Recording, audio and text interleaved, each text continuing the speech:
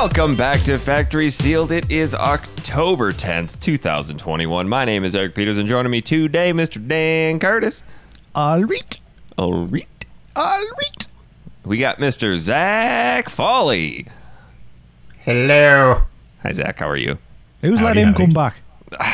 We kind of had to. It's our first post-MoCon show, so, you know. Yep, comes with a VIP pass. Remember that for next year, guys. It's just kind of one of the agreements of life. Like death, taxes, and Zach and MoCon. Terrible airplane stories. Oh, God. So many terrible airplane stories.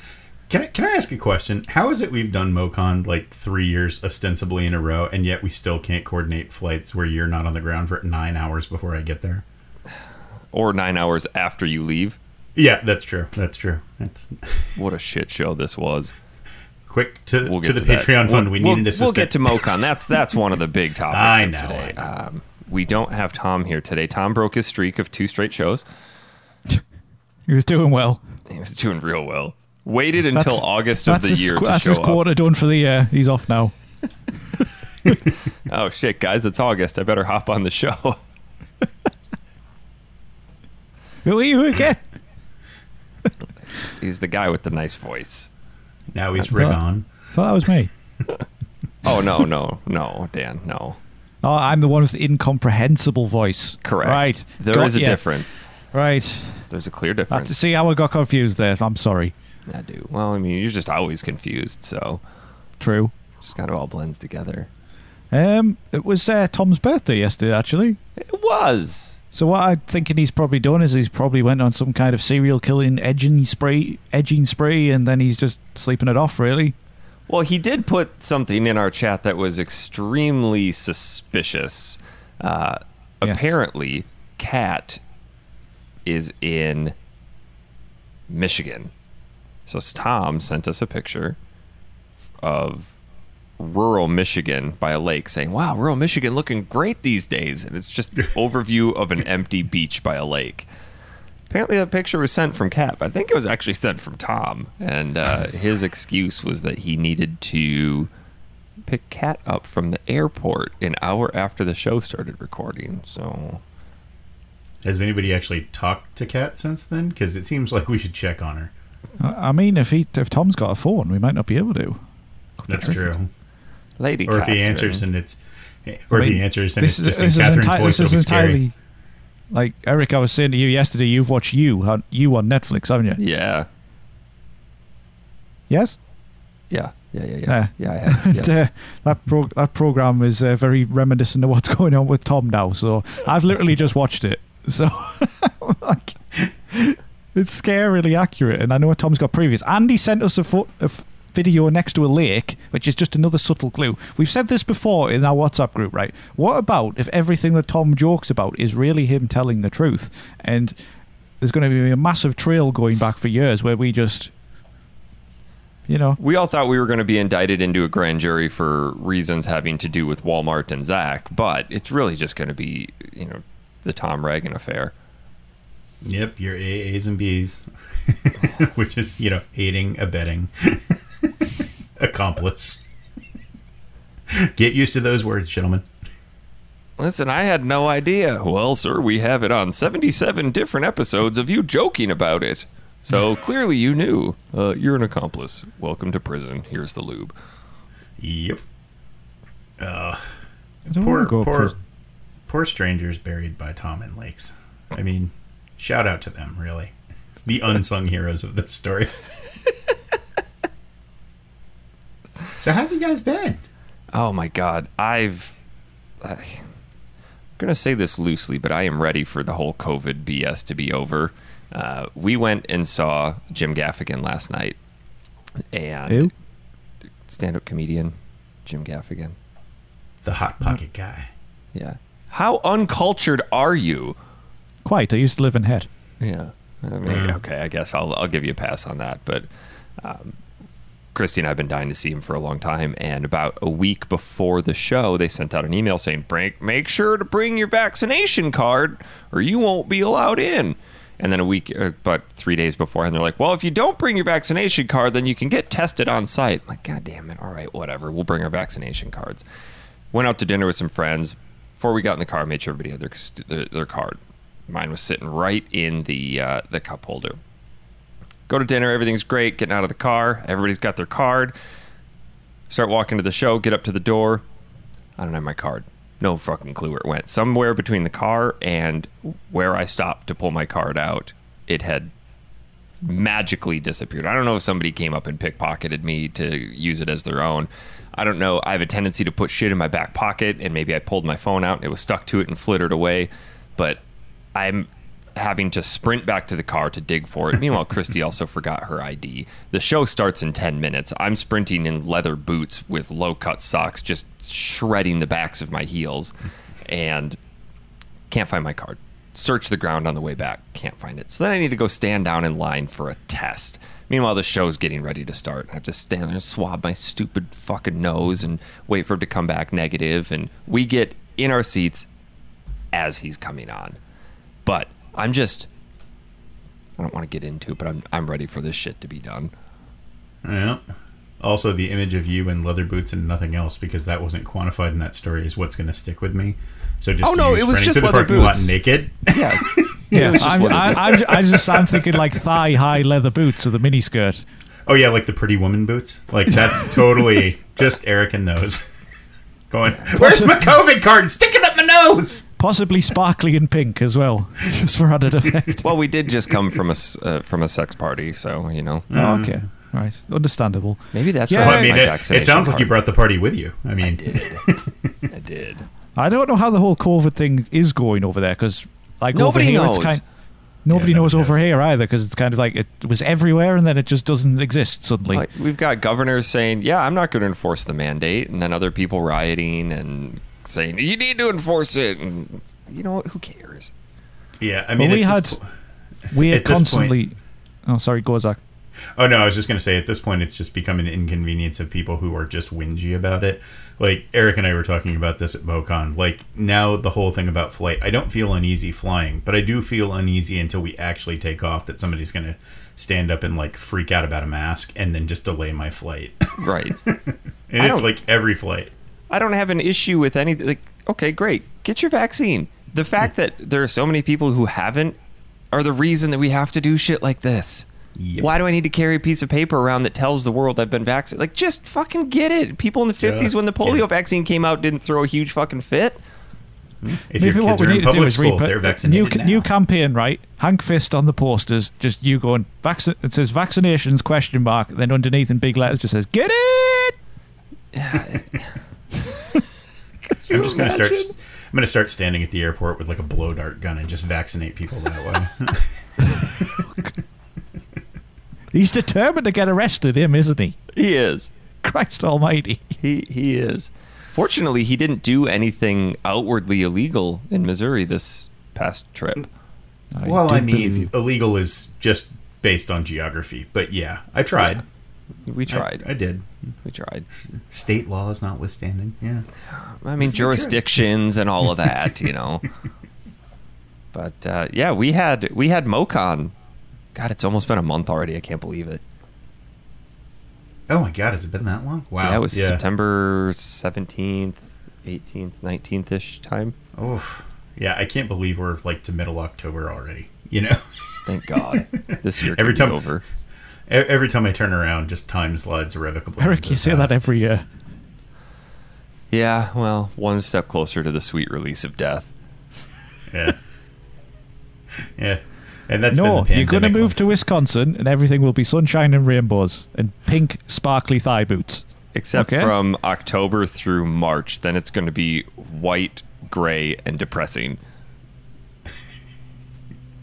Yeah, but you won't have to look at your neighbors. Won't that be nice? It's going to be great. I won't be surrounded by a concrete wall.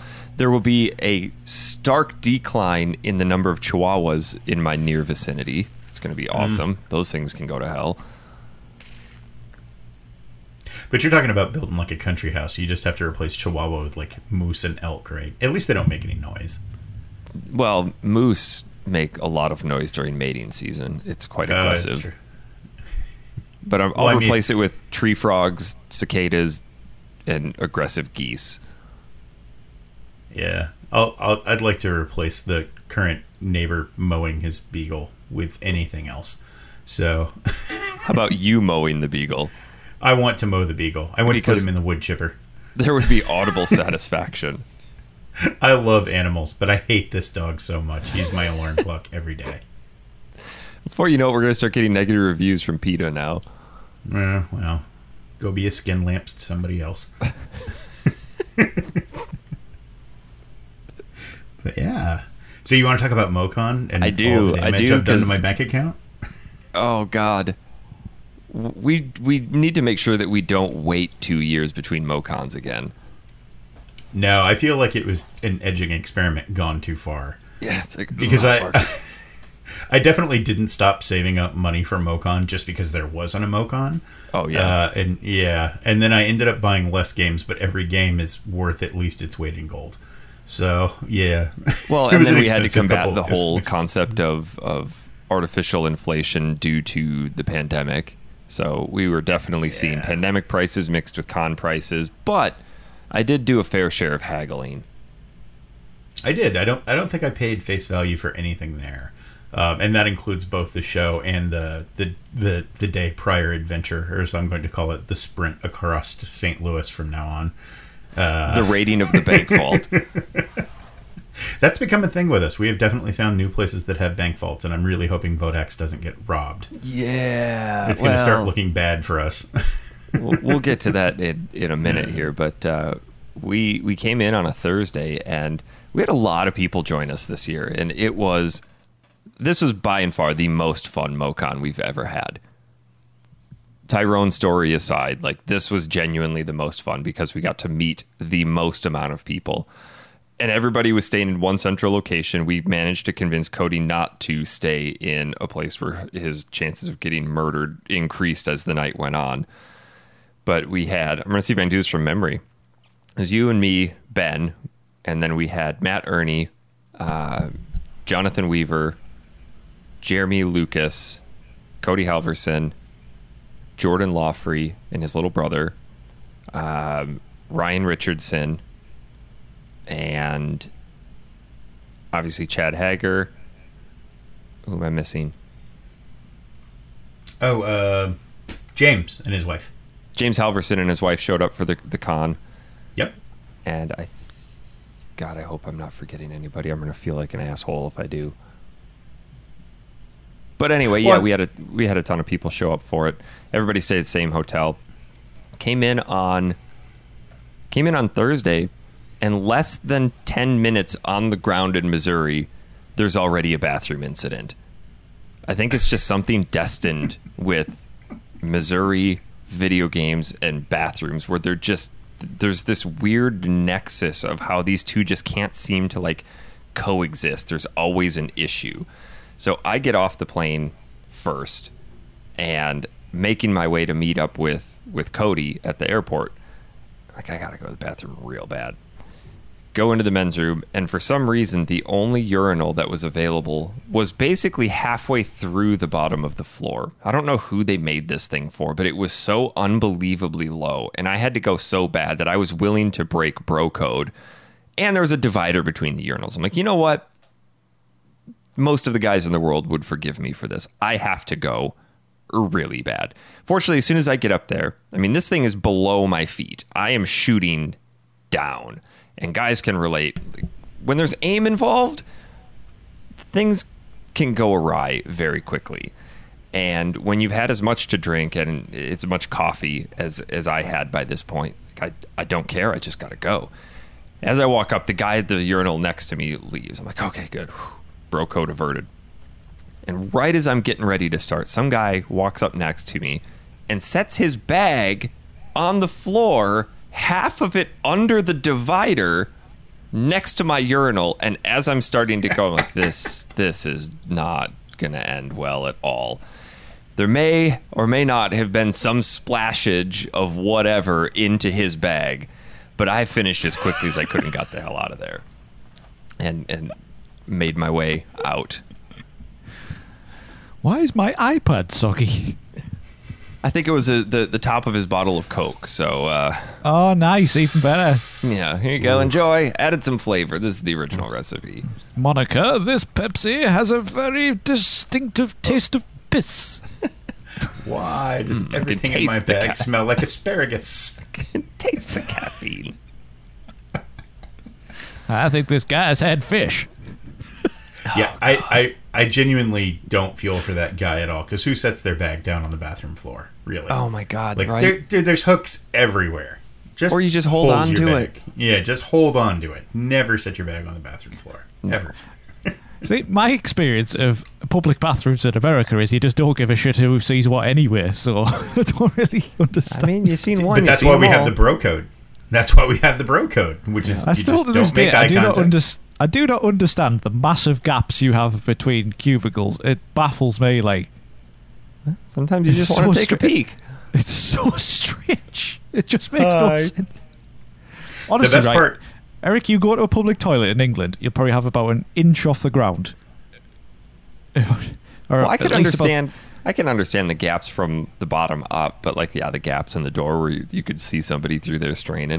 I remember when we were. I'm sure it was when I was going home from yours, and me and Mike were at the airport. It might have been in LA, and I went to the toilet, and I was walking past the cubicles, and there's some dude sat there having a shit. I was like, "Why can't I see you? Why?" Why were the you best looking? part, the best Because part where the normally, gaps on I'm scanning along trying to find one that isn't engaged. And normally, Just look for the you one where can't the door see is the open. you can't see the person dropping the kids off at the pool on the other side of the door. But in America, you can. I Yeah, don't understand well, why. In America, you can hear it too. Yeah, there are a lot of stalls in America that are not only this far off the floor, but then the top only comes up to like mid tit, so it's like an asshole installed a Dutch door but forgot the second one. It's like basically you can see everybody from the waist down, and then you can see their head, and then the midriff is cut off. I'm not trying to protect that bit when I'm in the shitter, to be honest. You can see me midriff if you want to. Yeah. I'm always perplexed by the guys that are obviously standing in stalls peeing, but their pants are still down around their ankles. Like that's why we need that gap, is just for that entertainment They value. made it to first grade. Just and wondering why. Never accelerated beyond that whatsoever. Yeah. No. It's just where Just it standing was. there with his hand on his hips, just swaying back and forth. Yeah. Back and forth. I mean, yeah. judging by how most public toilets are for men, I can imagine most people do sway from side to side because the aim is not the best. Yeah, well, Oh, yeah. you know. That's why you have the trough urinal. The most disgusting, egregious offense against all humankind. Have you ever had the trough urinal that's for some magical reason filled with ice? Yeah. Yeah, those are wonderful. What do you mean, ice, or do you mean those little yellow soap things that they throw in there? No, No, like, actual ice. yeah, it makes me think that when the bartender orders, or when you order a drink from the bar, they just come back and like, here we go. Maybe Or it's it's the piss or is it's cold, frozen it won't piss. smell. Nope, just smells like cold urine. Just cold urine. But yeah, we all eventually got in and made our way over to the hotel, checked in, and then we went on perhaps the most what is the word I'm looking for? My brain isn't firing right this morning. We went out and we bought a ton of alcohol, like just an egregious amount of food and Oreos and booze, way more than we should have for 3 nights. None of it was healthy. No, my God, no. We indoctrinated everybody else into the traditional Mocon breakfast of colossal mega stuff Oreos. I wanted to buy 4 packs. They talked me down to 2. Probably should have gone with 3. Yeah, my favorite part about the Mocon diet is that how we're all embracing older age, and like how our stream went from talking about, we have like a Facebook Messenger group for us, and like how the stream went by, like, man, it's really awesome that you got that game, and then the day everybody got home was like, man, I'm gonna eat a bunch of yogurt. Just I need some granola to clean this out. Oh, but perhaps the most the universe has a sense of humor regarding what room they put us in. oh god. Oh, this was so funny. I love this so much. Zach, I'll let you tell this. Yeah, so when we checked in, so Eric and Ben and I have traditionally shared the Mocon room, which comprises of 2 very small beds and then one what used to be couch, but is now more, again, like a dead cow that's just sort of dried out in a field. This is called Ben's bed. And I didn't realize that the hotel only had like one or two of those rooms, and now we've been put in it 3 times in a row. And I will tell you that every offense that we have committed across the 3 years is still in that room. Like there's sheetrock missing. We turned over the couch cushions, and it looks like Papa John came all over it. It's terrible. I can see exactly the arm of the couch that had been used as the grease napkin because just the color had faded away. We got off the elevator, and we're like, okay. Last time we got off the elevator, we had to go to the right, and then we looked at our key card. We're like, we got to go to the right. We're like, last time we were here, we went exactly 6 doors down. How many? Oh my God, it's the same room. And the best part about it, again, is how nothing has improved in that room in 3 years. I'm pretty sure that they saw that you were checking in, and they just went up and they removed the condemned poster off of the door. Like, well, let's put these assholes in here again. Yeah, we made the bed 3 years ago. It'll be fine. But yeah, there's definitely like dings in the wall. There's definitely like a spot on the countertop where we tried to open like, non-twist top beers that's broken. So they're just putting us in that room to teach us a lesson. Like, this is what you get. And they keep charging us more too. Like every year it goes up by $100. What are you doing with this money? I like how no money has gone into this room. Like this last time, definitely even the front door staff hated us. Like we would say things like, hey, they gave us 2 towels, there's 3 people, and be like, well, I guess you can come down to the fucking front desk and get it. God damn. Oh, can I order a room service eggs and like just a side of towels? Yeah, I mean, and to be fair, like the Mocon room is really just there as a place to leave your stuff and your games, and then we're gonna stick the "Do Not Disturb" sign on it for 3 days anyway. Oh man, that room needed some attention. It did, but I mean, there was like $20,000 worth of games, so you don't want house cleaning coming in and being like, "Oh, this shit's old," and throw it away. Well, it didn't help that you ordered the what did you affectionately call the pizza? The JPP. PB&J? Yeah, the JPP, the jalapeno, pineapple, and pepperoni, which is the finest pizza on earth, and then it went everywhere. Not for the air quality. No, not for the air quality. I'm not a pineapple on pizza fan, but the JPP. It did things to me, both lovely and offensive. Oh, God, you with food, man. But listen, I lived through rabbit pie. I know what you like. You've received the worst of anything that I have to offer. But when we were at Schnucks, what was that grocery store? Snookers?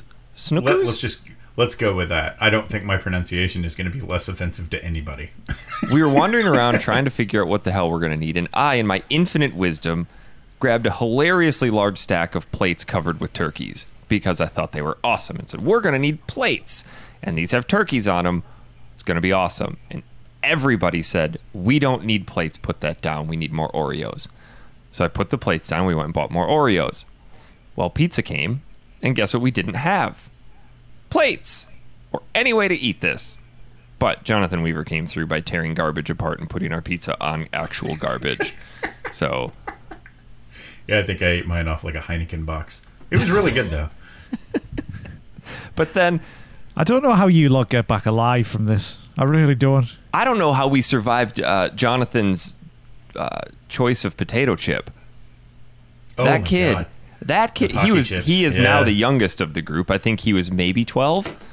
Yeah, It's important that we don't ask his age because we're liable if he's under a certain age. So, correct. Jonathan, you're 21. You're 21, buddy. You are 21. But he's like, hey guys, I'm gonna get these Pacquiao flaming hot ghost pepper chips. You guys want to try them? And he's just munching them down like they're candy. Like, I mean, how bad can they really be? So I'm sitting there playing RetroPie with Cody and Jeremy, and we each grab one and like, oh, it's okay flavor, and like 15 seconds later it's like hell has just manifested inside of my mouth and would not leave. It was the hottest, most uncomfortable, disgusting chip I've ever had in my entire life, and he was feeding them to us and enjoying it, and he's just sitting there mowing these things out of the bag while we're all just suffering. And then we completely forget what you should and should not do when your mouth is on fire. One, you should not drink alcohol. What did we all do? We all drank alcohol, which increased the intensity of the flame. And drunkenness. I was already shit-faced by that point, but it got way worse after that. Way worse. I think I shotgunned 2 beers because I was trying to stop my mouth from being on fire. I mean, shotgunned a beer since I was fucking 20. But as the night went on, we just kept eating them, though. Like, oh, because you'd forget. Like, oh, chips. All right. Oh, fuck. Here we go again. Yeah, Satan's Dorito. It was an alluring bitch.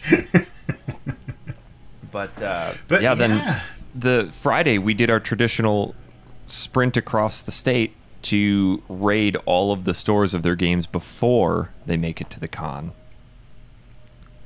It's important to note that we all had lists. I'd like to talk about the list ahead of time because my list was, I would call it carefully curated, but it really wasn't. It was just a bunch of shit I thought I would never find in a million years, and then I found everything. And then you had like Jonathan and Cody's list, which was just, like it looked like my games list. It was just a wall of games that they both needed, and they both walked away with it. Yeah, my list was literally disgusting. I looked at it and went, fuck, if I have to buy all of that, that's like 10 grand of shit. No thanks. So I picked and chose from there. But yeah, we made it over to the infamous trading game and saw Jason and a little disappointed. Yeah, he didn't kick us out, but he also didn't let us raid his games prior to going to the show, except for Ben. Somehow Ben wiggled his eyelashes in some fashion that got Jason to pull a Working Designs game out and sell it to him. I think Ben is the winner for the most expensive game purchased. Yeah. In a single game. Right. He bought Magical Popful Mail on Sega CD for $600. Yeah. Which is well worth it. It's right there. That's a spicy meatball, that game. Yeah. But it's one of those, if you're going to get into Working Design games, you're going to have to stomach up the price. And there's a couple of them that are I'm going to wait until the market north crashes. Of $1,000. Like a Zennial trying to buy a house. I'm just going to wait for the market to crash, and then I'll get in on it, okay? Yeah. I hate to break this to you. Working Designs games will never go down in price. They're just kind of stoically. You're not helping. I know, but I mean, if you want to get Magical Earth Ray or Magical Knight Ray Earth or any of those, like you're just going to have to pony up a couple grand. Yeah. But then we made the trek. Bodax, the guy who notoriously is late and shows up with a half-eaten bag of McDonald's when he has to open his store, moved from somehow moved across bad town part of town, what I would not consider a great neighborhood, but a beautiful building. Good Lord. We almost didn't go in because he moved into an old bank in what I think is a condemned section of the city. Yeah. Because across the street were collapsing buildings with fences around them that said, "Do not enter, death will follow," or something to that effect. Like, yeah, where is this place? We're circling around this parking lot, not wanting to stop for fear of getting carjacked. And then we saw Bodax in little letters on the door. We're like, all right, there it is. Get out, lock the door, sprint in. And get in. And we ended up spending, 4.5 hours in this one store? Yeah. Yeah, it was the most magical place on earth for 4 hours. Yeah, it was a case where another owner kind of sized us up after a little while and decided to let us into the back and behind the curtain. And I liked how you approached the situation too, because we all went in and we're walking around and we're like, yeah, I mean, half the store is obviously for Magic, and that's where he makes a good chunk of his money. And oh, sweet, gigantic, hilariously large bank vault door. Cool. This store is pretty neat. Here's all the games. Let's go look at this. And we're starting to dig through and we're finding some neat stuff. And you're up at the counter talking to the guy and you're like, hey, what are the odds you got anything in the back? And Bodak is he's a I don't know, olderish gentleman. I mean, he's been around the block a few times. He's seen some shit. He is stoic. He's very stoic. Like, well, we did just get a collector who traded in his entire collection. It hasn't been processed. And like, my ears perked up from across the store. Ben's ears perked up from across the store. We all just kind of made our way back over to Zach. And Zach said something along the lines of, I promise you, if you let us see it, we'll make it worth your while. He's like, just you three? Like, yeah. Uh-huh. Oh, come with me. So he ushers us into the back room, and we're just following along like happy, giddy little children. Like, woo, here we go. By the way, he could we have been haven't taking us said back there to anything. rape us and kill us, and we would not have cared because there was the promise of expensive video games. Also, for anybody who ever chooses to join us at MoCon, if you ever see Ben, Zach, and Eric walk anywhere quietly and not tell you, it's because we found a deal. We will notify you of said deal after it has Once been- we've had a chance to look at it. So you could tell Bodak was really kind of on edge about this whole thing, but we'd made a promise to the man. He's like, well, I might make a few $100 off these guys. So he takes us through the back, through one bank vault, into another bank vault in the back, where there was just bins and bins and bins of unprocessed shit from floor to ceiling, and we just collectively tried to hold our excitement and went, oh, do you mind if we open them and start looking? Like, yeah, fine, go ahead. I'll give you a few minutes. And we start digging through. And I think that's when he realized, oh, okay, these guys are legit. They know what they're talking about. Like, we're digging through these bins, finding really uncommon, rare stuff. Like, oh my God, you were looking for this and you were looking for that. And oh, hold this for Cody. He wanted that. And like creating these individual stacks. And you could tell like his body posture just, it loosened up a little bit. He's like, oh, okay. Yeah. And he started to engage with us a little bit more. Fun fact, though, we were taking pictures while we were in there, and after we got home and started looking at the pictures, discovered that Bodak was packing heat, had a handgun stuck in his back pocket. So we were in a bank vault with a dude packing heat for 4 hours. Yep. Oh, man. And Good on him. But, man, that place was magical. And then from probably about 15 minutes later, we hear from the distance, hey, Eric, you guys back there? No, leave us alone. We're digging through games. Like, can we come back? And we told Bodak, it's like, listen, we're already going to make this worth your while, but if you let the other 6 people back here, this will be the best day of your life. So everybody came back, and we spent 2-3 hours just digging through shit, creating piles. And then he had to work. Because we had all of these games. I mean, we were walking out, every one of us, with crates and armfuls of shit that had not been processed. None of it had prices. None of it had been confirmed.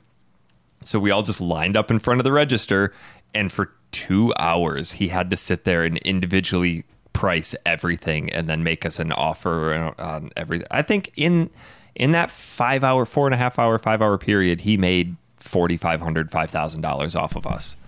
We bought so much stuff from him. Yeah, we compared to receipts. It was like $4,800 by the end of that. But we all came out way ahead. I don't think any of us paid actual face value for any games. No. And that's really what you want in like a retro shop, is somebody who understands like, okay, you know what you're talking about, and I understand you have to make, your nut on this too. So it's not that negotiation process, and he understood that, and so did we. So I just don't think he understood that we were all like that. All 10 of us that were in that store. I kind of wish that I would have been towards the tail end of people being processed, because there were some people just getting ridiculous deals too. The first few stacks, he's like, yep, this is what this is. I'm going to sell it for that price, blah, blah, blah. By the end, he's like, I don't know, like $300, whatever. Just here you go. But for example, like Chrono Trigger on the DS normally goes for $110. He sold it to me for $60. Like, here you go, sir. I am not even going to question that. No. But I came out... I came out of there with my original... I went to MoCon wanting to collect some more handhelds, and got the original Nintendogs DS. Still had all the little stickers and shit on it, which I promptly peeled off. Of course.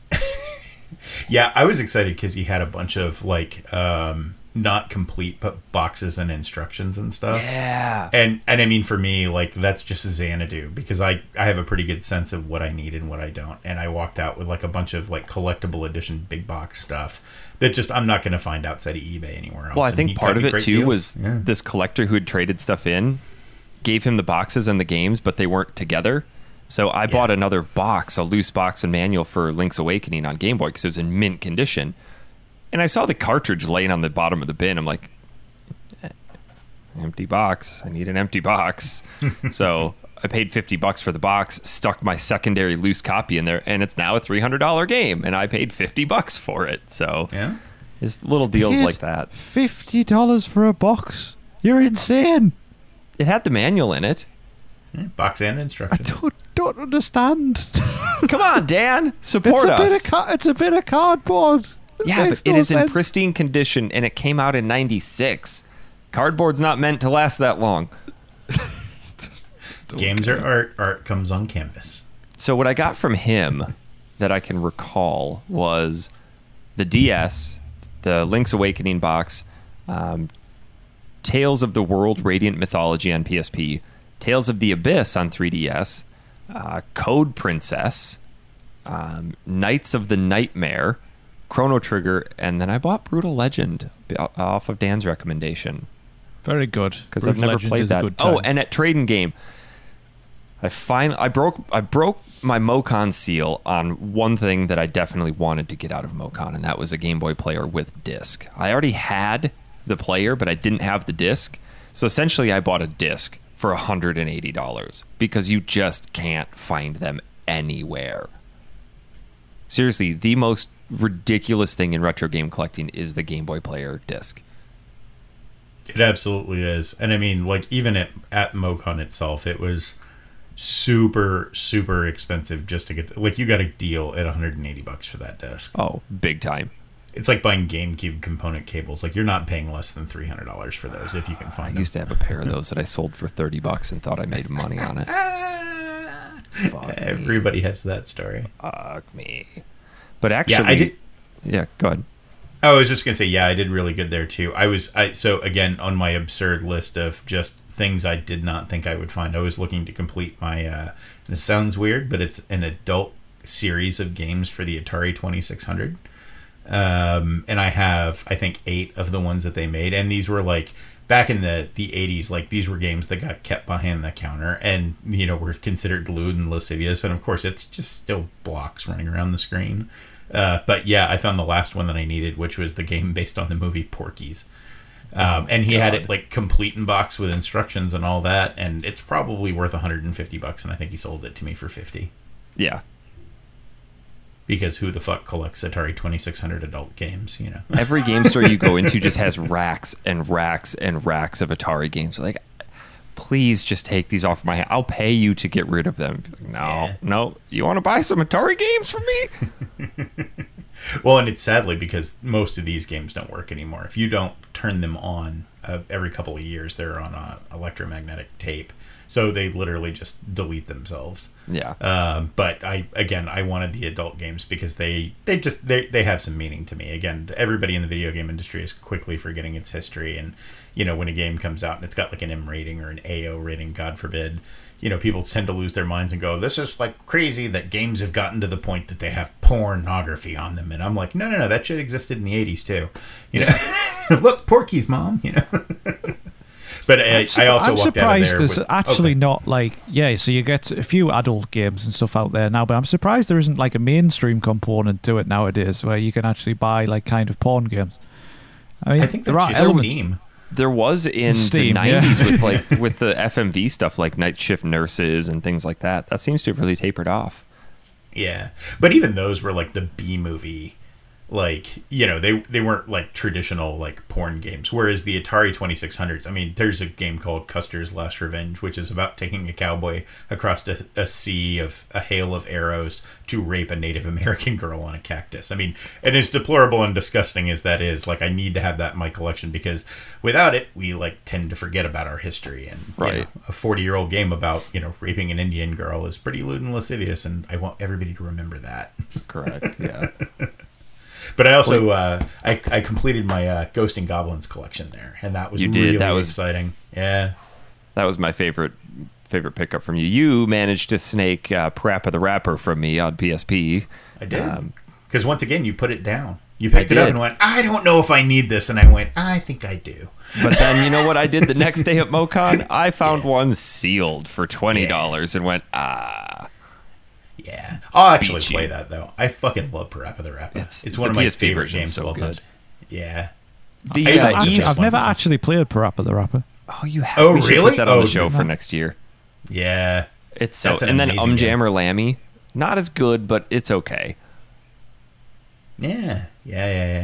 Your the Ys 1 and 2 Chronicles that you bought, that was just the loose box, wasn't it?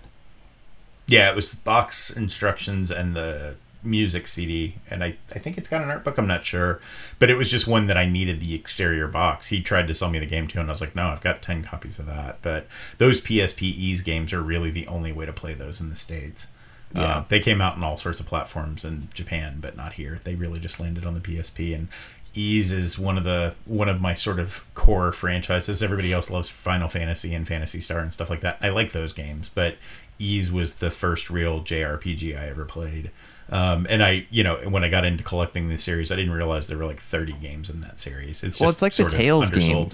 We were just talking about this on SideQuest last week, and I don't know why, but I've started to get really big into the Tales games, and I walked out of MoCon having purchased a fair few, and then I've bought a couple since, and I'd bought a few before I'd gone out there, and I've never actually played one through to completion, but from what I'm playing so far, I really enjoy them. I think one of my favorite aspects of MoCon is always seeing what your friends are collecting, and it was so interesting to see what all of the other guys were after that came with us, and it's like, man, I would not have pegged you as being someone to collect that. But holy shit, you know so much more about it than I do, and I want to know everything about it. Like Jeremy Lucas was obsessed with collecting old retro handhelds. Like not the consoles, those little like Tiger game things, or the old like this is football. I used to love them. I used to have the Sonic ones. He came out with so many, and it was just the coolest thing to see what everybody was going for. And then Jonathan Weaver, I think, just went for sheer volume. That dude was always floor to ceiling holding shit. Oh yeah. And but his collection sort of wants are really diverse too, which makes him very knowledgeable about lots of different games. And that's, for me, that's the whole experience of MoCon, is getting to go and talk to like-minded people and really have a conversation, and not just, because I have lots of friends that are like, I really like to play games. Talk to me all day about Fortnite. And I'm like, Kill me now. Yeah. The one thing that I was really, really proud of is that, and it kind of backfired on us, because we found a Nokia N-Gage in that bank vault. Oh, yeah? I'm looking at that going, man, do I really want to spend $170 on a handheld? Hey, Cody, you were looking for an N-Gage, weren't you? And he's like, yeah. It's like, man, that's expensive. Wait, but you're looking for an N-Gage, right? Oh, by the way, here's 3 N-Gage games in box. You need this N-Gage. And then from the back corner, Zach's like, yeah, you should really get that Nokia N-Gage. You're not going to find that again. It comes with Pandemonium and Tomb Raider. So Cody's like, all right, fine, I'll get the N-Gage. But he had the last freaking laugh. I think Bodak let just the console go for like $45 or $50. Oh, yeah. So he got a screaming deal on that thing. Yeah. So sometimes guilting your friends into buying stuff works in their favor. Yeah. If only you had boxed Mega Man games, I'd have been victorious. You see, I stood my ground. What else were some of the others? They were collecting old GameStop's digital or GameStop signage for games. Who was collecting the big box PC stuff? Oh gosh, who was that? Santos Lopez usually. Yeah, it is usually Santos. We actually made that joke. Like, damn, Santos is here in spirit. Ben was collecting magazines for some reason. Oh yeah, but man, he got a great deal. He got that whole stack of Sega Ages books for like $4 or something crazy, and those are super expensive. Yep. And then and he had that fucking Onimusha controller, which I kind of wish I had bought, but there was just no chance I was ever going to get it home. It was. Have you ever seen that controller, Dan? No. There's an Onimusha 3 Katana controller. No way. Yeah, it's motion controlled. Colossal. And we saw one complete in box at Bodak's for like how the hell does $100. Maybe, I think he said he would sell it for. Yeah. Like, I've never seen this. We'll never see one again. And guess what? We saw the next day at MoCon for like $600. An Onimusha controller. I really wish I would have bought that. Yeah, I just had no way to get it. So hard to use, man. Oh, it's got to be impossible. I'd never take it out of the box. It's like the Resident Evil chainsaw controller all over again. Could you imagine trying to play something like Demon Souls or Dark Souls with that? I bet someone has. Yeah. I don't doubt it. So is that dude who uses inexplicable controllers to complete Dark Souls. And I'm like, I can barely do it with one normal controller. He made it out of a peanut butter and jelly sandwich, yeah. Yeah. beat Dark Souls with the DDR dance pad while blindfolded. Some bullshit like that. There was a stack of games at Bodex that I really, really, really wanted to get, but decided against, and it was the DS versions of Dragon Quest. What was it? 4, 5, 6, and 7. That right there would have been like $900 worth of stuff. I just went, I can't. My God, I can't do that. That's so expensive. Yeah, at one point when we were standing there in Bodex, I had to thin out my pile because I realized I had $4,000 worth of games in my hand, and I was like, can't blow my wad here. Well, and you kind of want to be stuff in conscious Mokon too. too. Like, you don't want to try to lowball this guy too much just to Yeah. kind of get your own deal, because I want to respect him and his business and what he's got going on. But he already cut us just some screaming deals. So if you are ever in St. Louis area, you've got to check this guy out. His store is phenomenal. It doesn't look the nicest. They had just moved in, granted, but you're not going to walk in and be blown away like, holy shit, this is the nicest looking retro store. They've got a ton of stuff. You just kind of got to dig for it. Yeah. Well, and I mean, like, even out on the floor and like his, his sort of Xbox and PlayStation 2 era stuff, like there were some really, really good games out there, but Eric's right, you had to go and dig for it. Yep. And that's not a bad thing. Like, I bought the Outlaw Golf games there, and I think I got them for $2 a piece, which is a scream. Yeah. But again, I have to look through racks and racks and racks of games, and that wasn't even the expensive stuff. Like, and by expensive, like, I actually picked up a copy of Magical Knight Ray Earth out of that stack in the back, and I was like, do I want to spend $2,000 on a game today? No. But it'd have been worth it. But yeah, then we came back, drank ourselves silly, and then woke up 4 hours later to go to MoCon because we had VIP passes this year. Met up with Jordan Lawfrey and his little brother, who I did not realize drove to meet us at our hotel at 7 a.m. from 4 hours away. Yeah. They made that drive that morning. His little brother it was his little brother, right? Yep. Yeah. Really cool little dude. I wish I would have had an older brother to take me to shit like this, and he's indoctrinating his little brother into our show on the drive over, and we showed them what MoCon was, and Chad Hager really, really came through for a lot of people. Most of us bought the VIP passes, but a few people were a little late to the game and weren't able to get them, so Chad pulled some strings and got everybody in under VIP, and I tell you what, that was worth every penny. We got in a full hour early. And you could tell when they released the gates, because suddenly, like, wow, this place is now full. Yeah. Whatever, I got all my stuff that I need. Yep. Yeah, I think I'd already made at least one car trip by the time everybody came in. So, and you know what? I'm not proud to admit, but I fell victim to the MoCon curse of anybody having to leave MoCon with the TurboGrafx. Yep. You sure did. I sure did. There is a caveat, though. I didn't buy it at MoCon, but I received it at MoCon and left with it from MoCon, thanks to Zach. So I am now the somewhat proud owner of a TurboGrafx. It's not going to be proud when you start buying games, buddy. I've already bought one, thanks to Jeremy Lucas. And it's a Working Designs game, too. So Yeah. Good for you. Not Jeremy Lucas, Jeremy Sanford, I'm sorry. Had a Parasol Stars game, one of my Working Designs games, and shipped that off to me. I did knock 2 Working Design games off my list at MoCon. One of them was the most expensive game I purchased there, and that was the Ark the Lad Collector's Edition mint. It was the most mint copy of it I've ever seen, and I had to make sure I snagged that up. I got a copy of Iron Storm on Sega Saturn, really cheap, and then I bought both Mega Man Legends games. They had Mega Man Legends 1, 2, and Command Mission, which are the only console-based ones I don't have.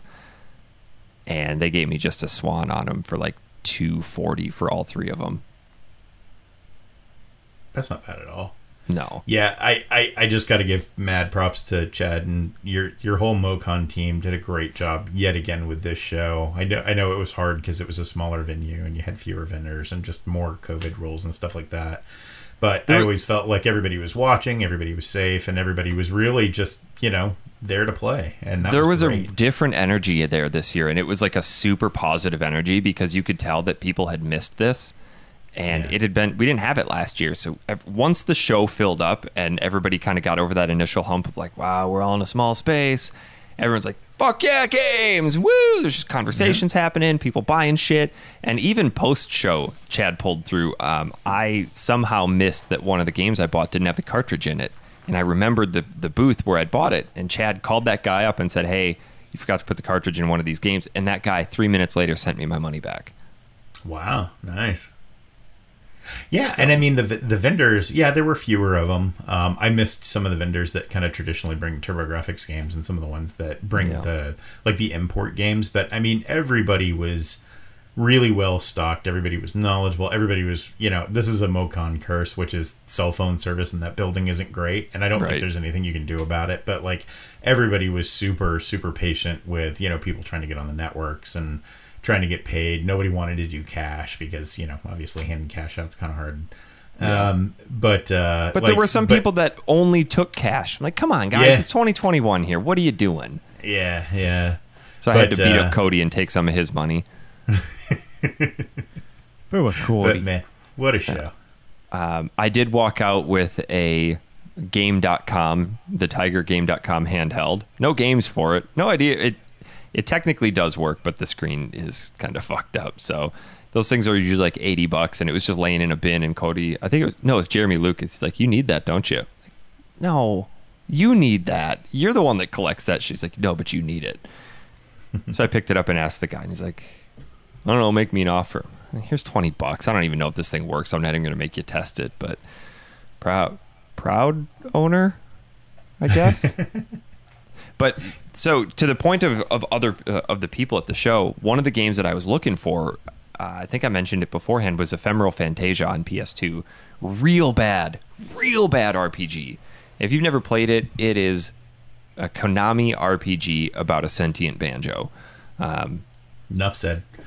It's not good. It's really not good. But for some reason, it sticks out in my childhood as something that I rented and hated and had to own. And plus the box art's really cool on it, but I couldn't find it. And I was just kind of making a last pass through the venue before we left. And I was talking to one of the vendors about it. And some dude taps me on the shoulder. And it was like this really weird conversation where he got really close to me and like whispered. He's like, hey, you're looking for Ephemeral? Like, yeah. Like, got one over here. Follow me. Like, okay. Am I going to survive? And he brings me over and like shuffles through a crowd and gets up to the table and just like lightly taps on it. He's like, it's right there. Like, it's not intended to be a secret. You could have just pointed. Yeah, they got one 3 booths down. It's in the second row. But sure as shit, had a copy, picked it up. And then I got the wonderful Dreamcast game Omicron with David Bowie, which is supposedly phenomenal. Yeah. Dan, I resisted. I saw a copy of Nobody Stops Mr. Domino, and I did not buy it. Although I did buy Mr. Mosquito. God damn it. Oh, you bought the American version of Mr. Mosquito? I sure did. Have you seen the Japanese box art for it? Because that's the version I have.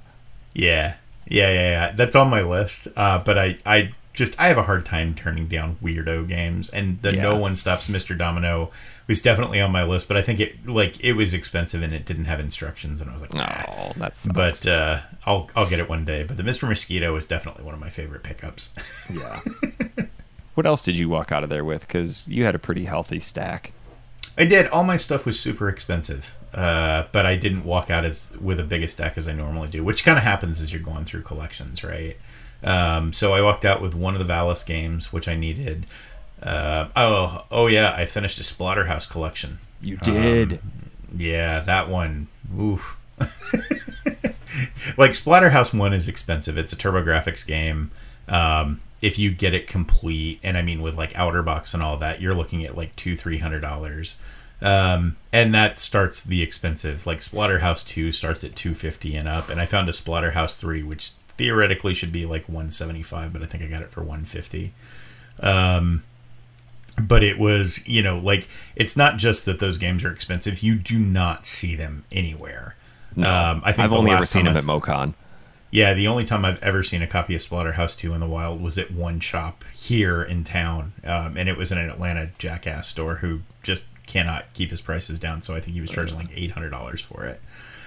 So I was very happy to see both, and once you pick up one, it's kind of like, well, I'll just get the other one while I'm here. That's like Mega Man games, which... Yeah.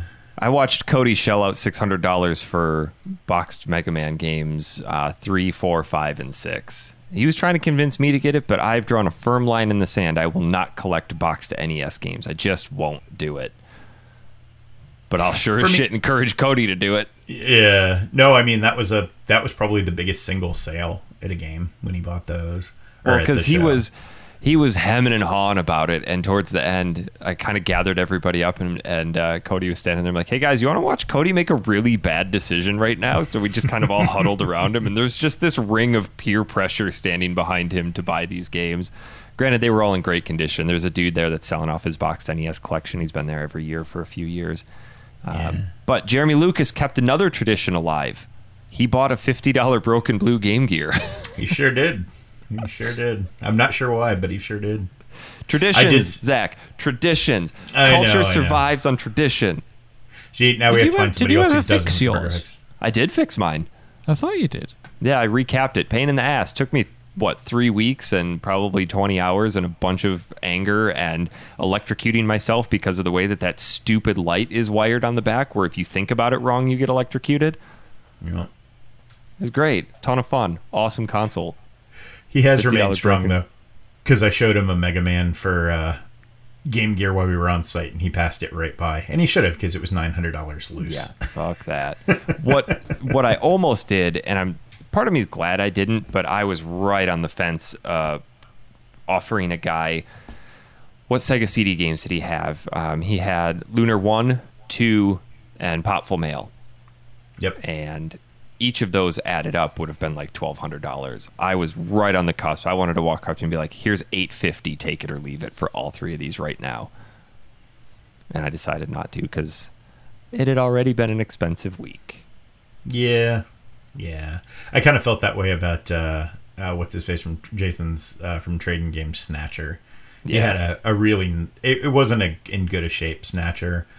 He had to have it resurfaced, and it's a Sega CD game, so they're not all in great shape anyway. But I think he was selling it for $700 or $800, and I was like, I could use another copy, but honestly, I don't want to spend that much money on a single game. No. Matt Ernie picked up Lunar 1 and 2. He also picked up... Dan, did you ever play The Last Story on Wii? No. I feel like that one would be right up your pooper. Mm-hmm. He got one of the collector's editions. I'm not sure if he got the sealed copy or not. Who was collecting all of the kids' DS games? I got a couple, but that was just by mistake. Accident. Well, I was, buying them with a couple other games, and I ended up getting some Disney game and something else for my daughters while I was there. Yeah. But there was somebody collecting. I just can't remember who it was. But yeah, I think Jonathan Weaver, it's between Jonathan and Cody for who bought the raw most games. Definitely Jonathan, hands down. Yeah. We were all standing there ready to go, exhausted, and he's just digging through bins under the table, and he came out with 4 or 5 bags of stuff. That kid has some energy. He's a funny guy.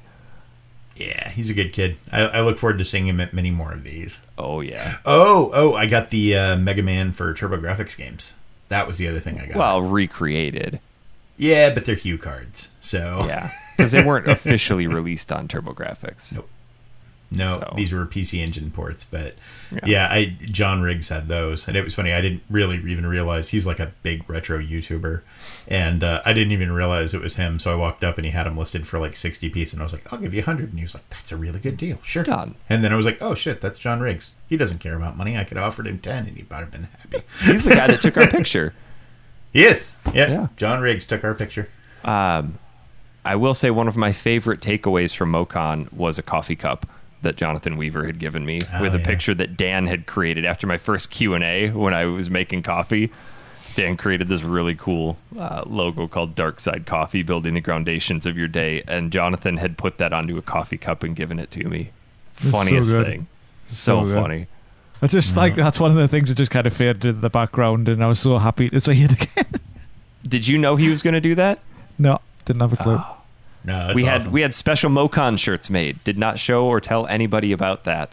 We took which was really funny because there was a ton of us around. It was 15 of us, and by the end, some of the vendors were like, "Okay, I gotta ask. I'm seeing these shirts everywhere. What is this?" So it was a talking point for it. But I took the portraits that we had done from Sketchcraft and put them onto a T-shirt for everybody, and just kind of a neat, special I was at MoCon type thing. But another successful MoCon. Another successful MoCon, and I think we need to transition like the factory sealed label to equate to vendors. Hey, these guys are really hungover, but they know about games, so don't haggle too much. You know? They'll give you a fair price, and they'll also buy a lot of stuff.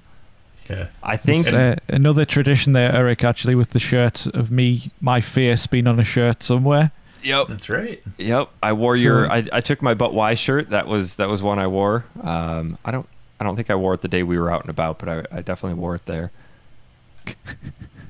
I love that you miss me so much that you wear a T-shirt with my face on it. I was trying to get everybody custom-made can koozies with your But Why face on it, but I couldn't get them in time, and they were like $7 a piece. Custom-made what? Huh? What? Custom-made what? Can koozie. It's a koozie for your can koozie. It's so your drink doesn't get warm. Yeah. And it keeps the condensation off your hands. So I think it's like a soda can condom, Dan. You'll love it. I think the final tally for what we collectively as a group spent was just over $10,000. Yeah. We definitely brought the tourism to St. Louis. We'll continue to do so. That's 2 years worth of budget that everybody had saved up. And I was proud to do it. And I fit everything in my suitcase. I didn't have to wait 6 months for Ben to ship me something. That's right. Yeah, I feel like definitely the first year per person was definitely higher because we spent $10,000 between just you, me, and Ben. But I'm more proud that more people are coming and that number has stayed high. I can't wait for next year already because I'm going to be within driving distance. So that takes the money I would have spent on a plane ticket and just moves it into the game spending budget. Yep. So next year I'll drive down with Ben. Cody's up there. I'll drive down with him. I'm going to try to bring Scott down. I know that Stephanie wanted to come. Maybe by next year. Hopefully things will have settled down enough. But I want to get as many people there.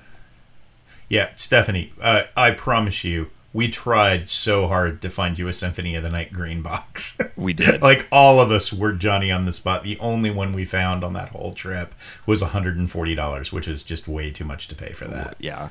So we did we'll find keep her looking, we promise. Wii Sports Resort, though, that she wanted. That's true. We did. Yeah. We tried very hard. And then we bought for no one else. We're sorry. Yeah. Too busy digging through our own stuff. Yeah. I'm just checking my games here to see if there's anything else notable that I got. I think that's it. I bought State of Emergency for $1.50 because that game's terrible. Yep, it sure and is. Then I remember that being everywhere when it came out. Well, because it was from the makers of Grand Theft Auto, and you're like, woo, get to go into a mall and murder people. And like, this game's real bad and kind of tasteless. It's garbage. Oh, yeah, that's what I bought. Go ahead. Klonoa on the Game Boy Advance. I don't think that guy knew what he had because I offered him $90 for it and he accepted, and I gave him the money as fast as I could and ran away. Yeah, that happened to me. So I bought the Twilight Princess for GameCube, and the guy wanted $90, which was fine. And then I got it back to the hotel and opened it and realized it was sealed. Like, oh, well, great. Sucks to suck, I guess. Sorry for you, sir. Yeah. And then my only other big notable game was that I finished my NES Black Label collection because I needed a Black Label copy of Golf. But did you see at that show they had the Slickback Black Labels, like sealed ones? Those are like $4,000 or $8,000 a piece, and dude had like 8 of them. And I looked at it because he had a Golf, and he was like, "Make me an offer," and I was like, "I can't make you an offer that's something that's not higher than the value of my car." I'm not I'm not going to stand here and insult you. Dan, we need to get you to MoCon one year because I just want to see how you would respond to everybody. It should just be me in the middle of the hall just going, "But why? But why?" just spinning around in a circle like in really dramatic fashion. Oh, yeah. I mean, and there's certainly some things that you can laugh at. Like, what was the one lady that was trying to sell the sealed copy of Dark Souls for like $250 or something crazy like that? Oh, my God, yes. That was the only time. We lined up to laugh at her. it was one of those things like you pointed it out to me and you're like, Eric, come here. Come here. Look how ridiculous this is right in front of this lady. Like Dark Souls, that's like what, $150? He goes, no, it says 150. And I look at the lady, I'm like, I think you forgot a decimal point. That game is worth $1.50 tops. And she's like, but it's sealed. And I went, okay, $3 tops. And then we called Matt Ernie over. We're like, Matt, come laugh at this. And it just became this collection. And we'd meet somebody else like, dude, I gotta take you back to this booth so you can look at this and laugh at it because it's so fucking ridiculous. Yeah. But Dan, I think you would go nuts just for all the art and all the sort of extra to game stuff that they have there. Like people that come in and print out, like they had, and I didn't buy one because again I couldn't get it back, but like there was a wall-sized like 6x3 poster of Symphony of the Night, like the Japanese cover art that somebody just cool. had made up into a poster. I mean, it's $100 poster, but it was well worth it. But they have all sorts of shit like that. I think that would be the kind of thing I would get if anything, because I'm not into the whole collecting the game side of stuff. Yeah. So let's make an agreement now. Let's start setting aside shekels to get you and Tom here next year. It'll be easier for Tom because he could effectively just drive, but we need to get you to come over just for the MoCon experience. Yeah. Oh yeah. We got to do that. We're gonna start the Get Dan to MoCon fund. The baptism by fire. Yeah, but have you ever met anybody with a more steely resolve than Dan Curtis when it comes to not buying something? Because I sure as hell haven't. No. I think he'll be a great counterbalance for all of us. Dan will just walk around as therapist for everybody who doesn't want to spend money. No, I think the challenge would come with who can annoy Dan the most with their purchase. Dan, look at these 57 sealed games that I bought. But you already own all of them. I know. But now I have two. You won't play them. You're doing me head in. Hey, I did buy a game. Can I walk around with my own but why shirt on so I'll have my own face on? Do it. Yep, absolutely. Oh, it's going to be great. You're coming next year. Just mark it off on your calendar. You're coming next year. I have to have your face on a shirt and stand next to you at Starbucks just so I can say I don't know you. And confuse the shit out of it. We've continued to stress and freak out the Starbucks staff near MoCon for 3 years. So I think it's our due diligence to at least do it once a year. We did not go to IHOP. Thank God. Our bowels could not have handled that. The only other thing I really want to point out that Jonathan Weaver bought that I'm really jealous of is the Blockbuster N64 storage case. Like the hard clamshell case. So fucking cool. Yeah, that thing was awesome. I really wanted to buy it. And then he was like, how much is that? And I was like, you should buy it. just there's some questions that are better left unanswered, and that's one of them. Just buy it. Just buy it. But yeah, that's MoCon. In a nutshell, was not nearly as hilariously ridiculous, but definitely a ton of fun. I did witness a woman putting mayonnaise into her coffee on the flight there. That was my one ridiculous flight story. It was hideous. Oh. And I made this face the whole... You can't see this on the audio podcast, but let me tell you, my mouth was dropped on the floor of the plane the whole way, and I could not stop staring at her. Had to tap the waitress, like, did you... you gave her mayonnaise. Like, that's not sugar. You gave her mayonnaise. Oh, I know. She wanted mayonnaise. And then she turned to me and started telling me about the health benefits of mayonnaise, and I just could not close my mouth. I was just Let me tell you how cholesterol works. Mayonnaise. Oh, also, Matt Ernie was on my flight from Atlanta. Oh, my flight home sucked ass. Because what time did you get on the plane home? We were trying to coordinate, just making sure that we had as few trips needed to the airport as possible. And you guys were leaving at like 7:15. Like, well, I can get a flight out at 8:15. That means I need to be to the airport by 5:15 for you guys. Whatever, I'll sit at the airport for 3 hours. And for the first time in like 6.5 years, I went on a vacation and didn't bring my work computer, despite having an absolute mountain of shit to do.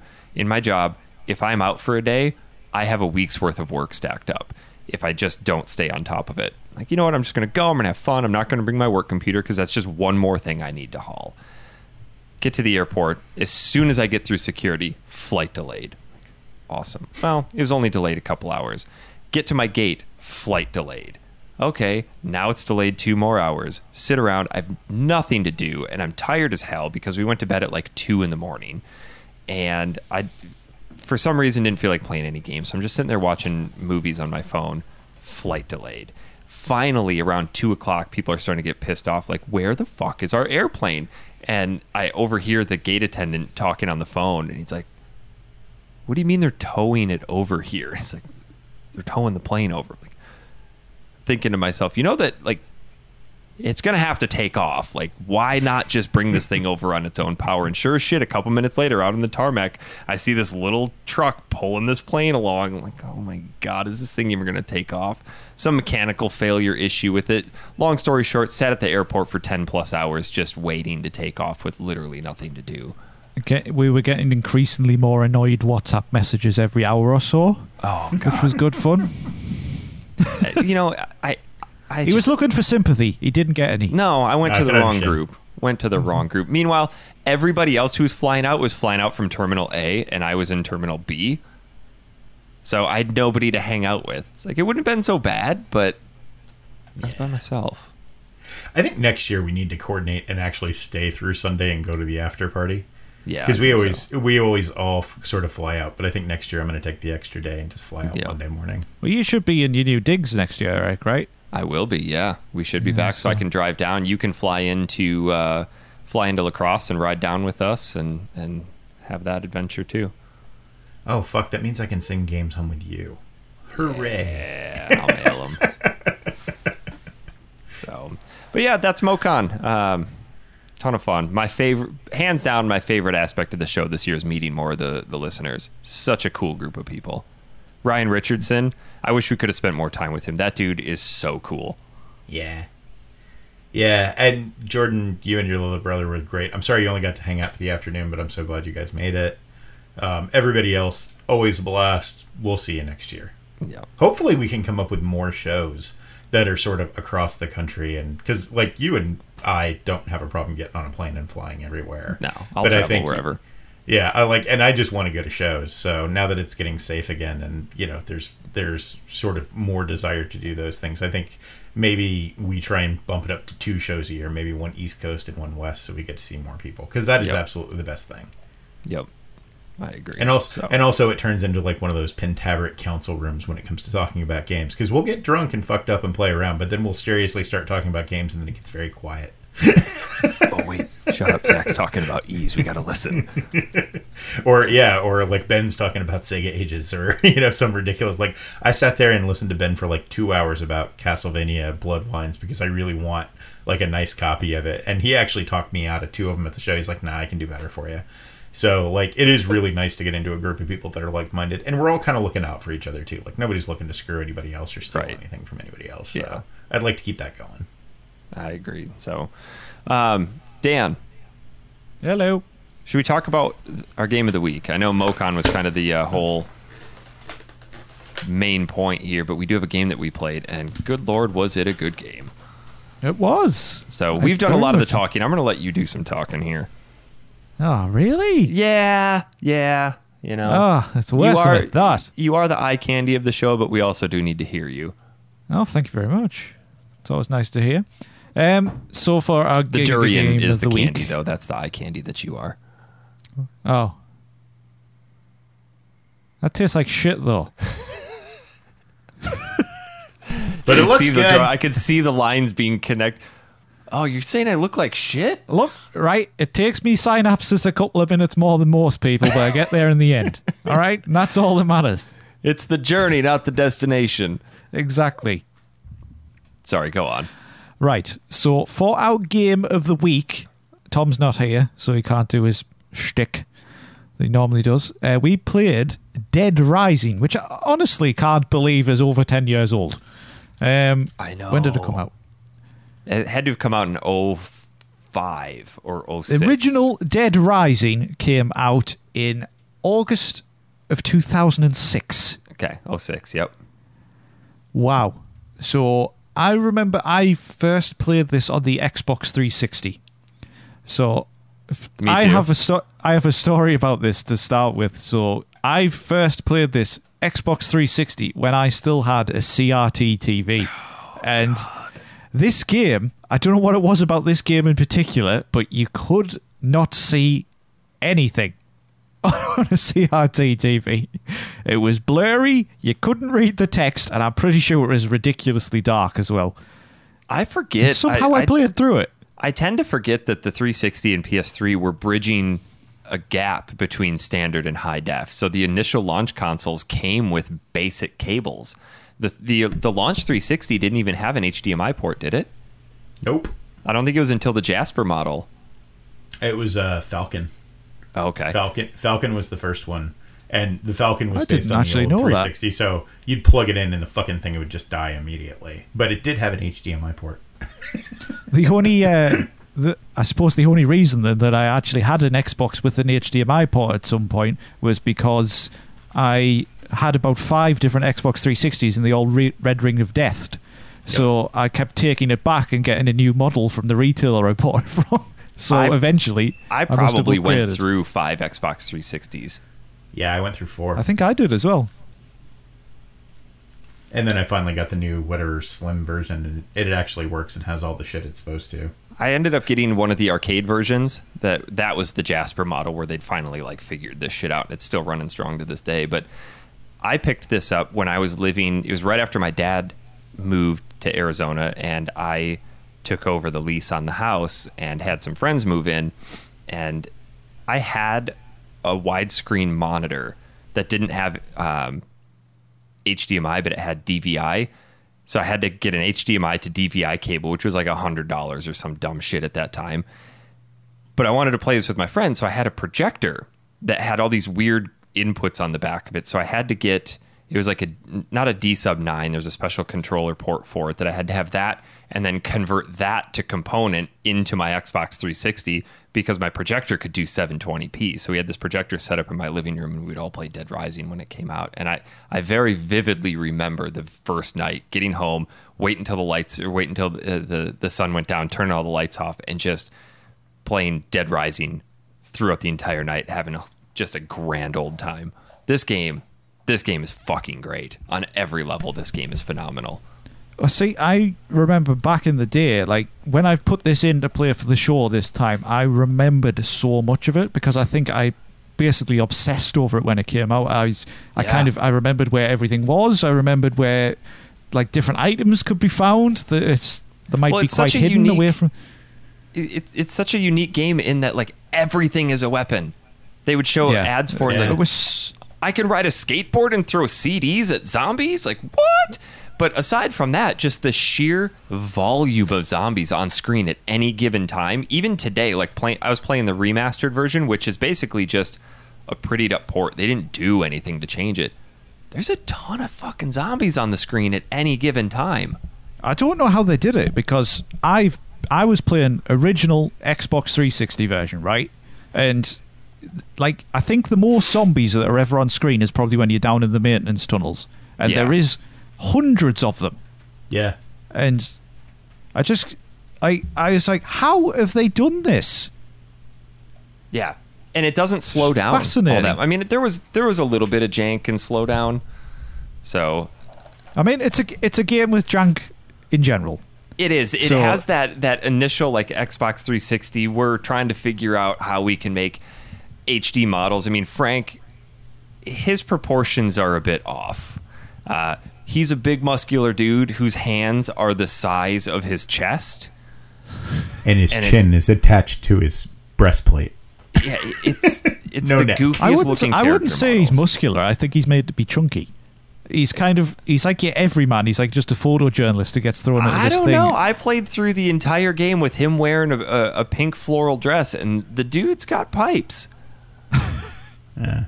But this does come out of the era, too, where games were kind of finding their footing in terms of what the new consoles could do. Like, I remember there was some other game, but it was like one of the big selling points was just how many zombies or how many enemies can we put on screen at once, and it was fucking phenomenal. Yeah. And I mean, this came out sort of circa the Gears of War period, and I remember playing Gears of War for 15 minutes and going like, yeah, that's a really neat experience, but when I got Dead Rising, I was like all in for days. And it's really unique in that there's a couple different modes. You have to play through a mode called 72-hour mode. So the story... Dan, do you want to tell the story? Yeah, so you start off in a helicopter flying towards the fictional town of Willamette, Colorado, I believe. And Frank West is going to basically investigate what's going on in the town because it's been cordoned off by the army and nobody really knows what's going on. Of course, the army doesn't have any issue with a helicopter flying straight over them and just letting it go to the mall, which is a bit of a plot hole. But so Frank lands on the mall and he says to this pilot, come and get me in 3 days. And then it starts from there, and you go down into the mall, and you find out that everybody has been turned into zombies. And you, being the photojournalist you are, is going to crack the case. Yes. The case thing forms the structure of the narrative in a way. Kind of one of the most important things to understand about the original Dead Rising is that the 72-hour mode is actual. Everything is timed. Yeah. There's never any moment to just relax. If you want to finish the story, then you have to invest in kind of a bit of time management as you go through it. And it's not difficult. So 1 game hour is 5 minutes. So 72-hour mode is locked to 6 hours of playthrough. So it's not a particularly long game. But where things become stressful is that you initially come across a group of survivors and you all shack up in the security room. And for some reason, the zombies haven't figured out how to use the ventilation shaft.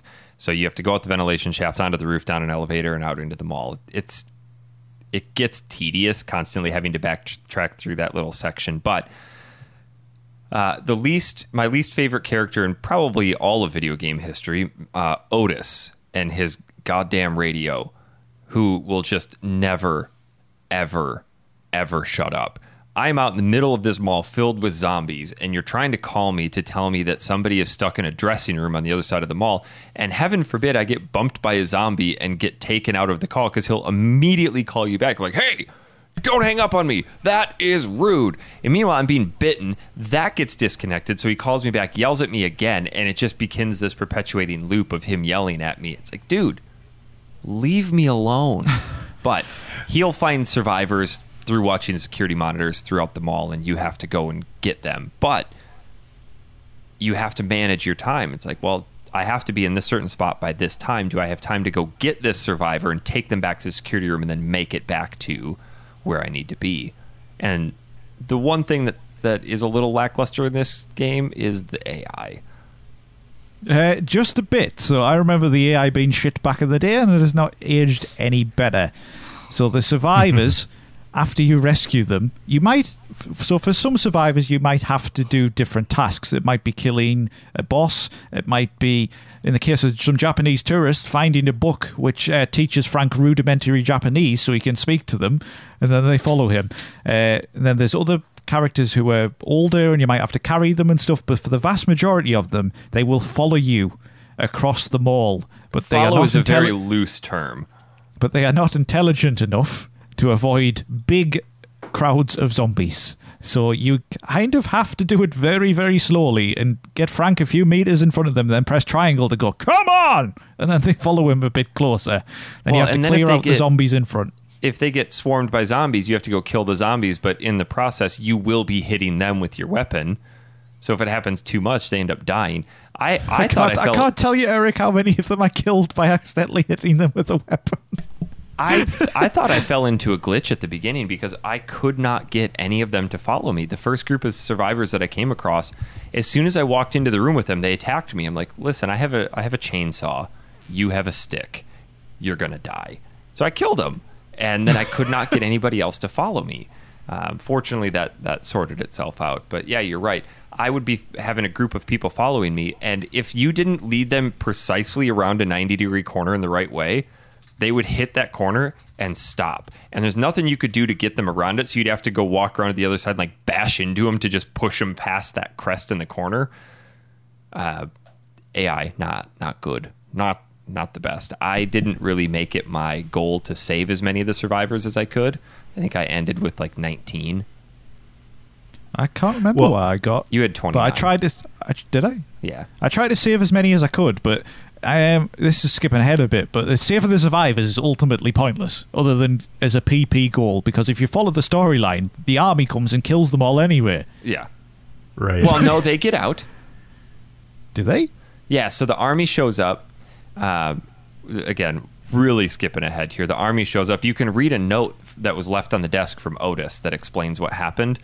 And the army showed up, and they went up and jacked one of their helicopters. And Otis is like, you may not look like the type, but I do have a small aircraft license. So he flew the helicopter out with everybody. Oh, well, that's convenient. Yeah. I've just checked, right? So you mentioned about everything in this game being a weapon. Yeah. There are 141 different weapons in this game. And they range from like flower pots to lawnmowers, CDs, cases of soda, raw meat. 2x4, barbells, baseball bats, battle axes, benches, bicycles, bowling balls, cactuses, canned food. To be quite honest, there is one combination of weapons in this game that is physically broken. And oh yeah, 100%. Once you get it, there is absolutely zero incentive to do anything else. So you come across these psychopaths, which they never explain how they go from being normal civilians to a complete and utter chaotic psychopath in a matter of hours. And how did all of these people meet in one spot? And just how did they descend into this madness? Maybe that's just a commentary on human nature. When things go to shit, like that's when your real personality comes out. Who knows? But you come across a psychopath who is a clown in Wonderland Plaza where there's a sky roller coaster.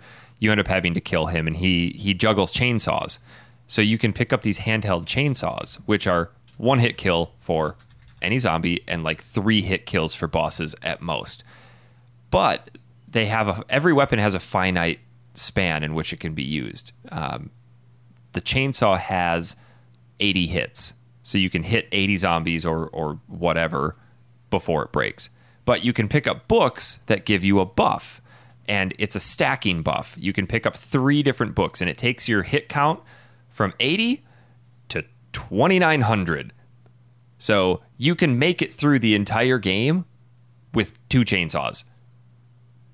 If they're you have just those stupidly 3 books. overpowered as well. So it's like I found this out when I played it originally, and every time I've played it since, it's my just go-to build. I pick up chainsaws, I get like 3 orange juices from the canteen upstairs near the security room, and then I'm good to go. Yeah. There's always, until you get to the clown point, I imagine this game is actually really difficult without the chainsaw, because there's a lot of weapon management, because every weapon degrades and breaks eventually, and then some weapons are stronger than others. There's different points in the mall where you've got to kind of memorize where different weapons are. Like, for example, you can go up to the top of the Paradise Plaza, the first area where you are. You jump off the awning, and then there's a katana sword there to use.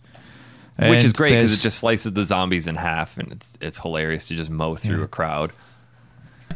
As is the lawnmower. That is my favorite weapon. So the first time you see the lawnmower, there's just a group of zombies trying to get in through a door, it's and the just lawnmower's on the encouraging side. you to do it, isn't it? It's like, yes, just push these over these zombies, please. Well, and it's funny you mentioned like those people going crazy. I just, having lived there most of a big chunk of my childhood, I just assumed all the crazy people were from East Colorado. Like, because that's not untoward. As you get further and further away from the mountains, like, people just go more nuts. So it wouldn't be surprising to me to like pull up and see somebody in a clown costume trying to kill you.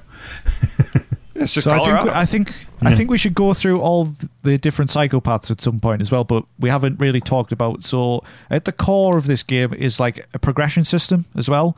So it's kind of RPG in a way. So Frank will level up based on actions he takes. Saving survivors will net you a lot of what's classed as prestige points, or PP for short.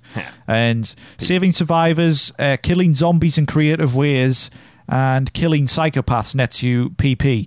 You can also get a lot of PP from different moments, because Frank is a photojournalist. He can take photos on his camera, and you can take different PP bonus moments where you get a large PP bonus from taking a shot. Yeah, it's not the easiest thing to do, because your window in which to snap those is very small, but also the controls are garbage. Yes, anything to do with aiming on this game sucks ass. You cannot walk Resident and shoot. Evil 4 styly. You cannot It's seriously walk and shoot. like playing a fucking Fatal Frame game. It controls that badly.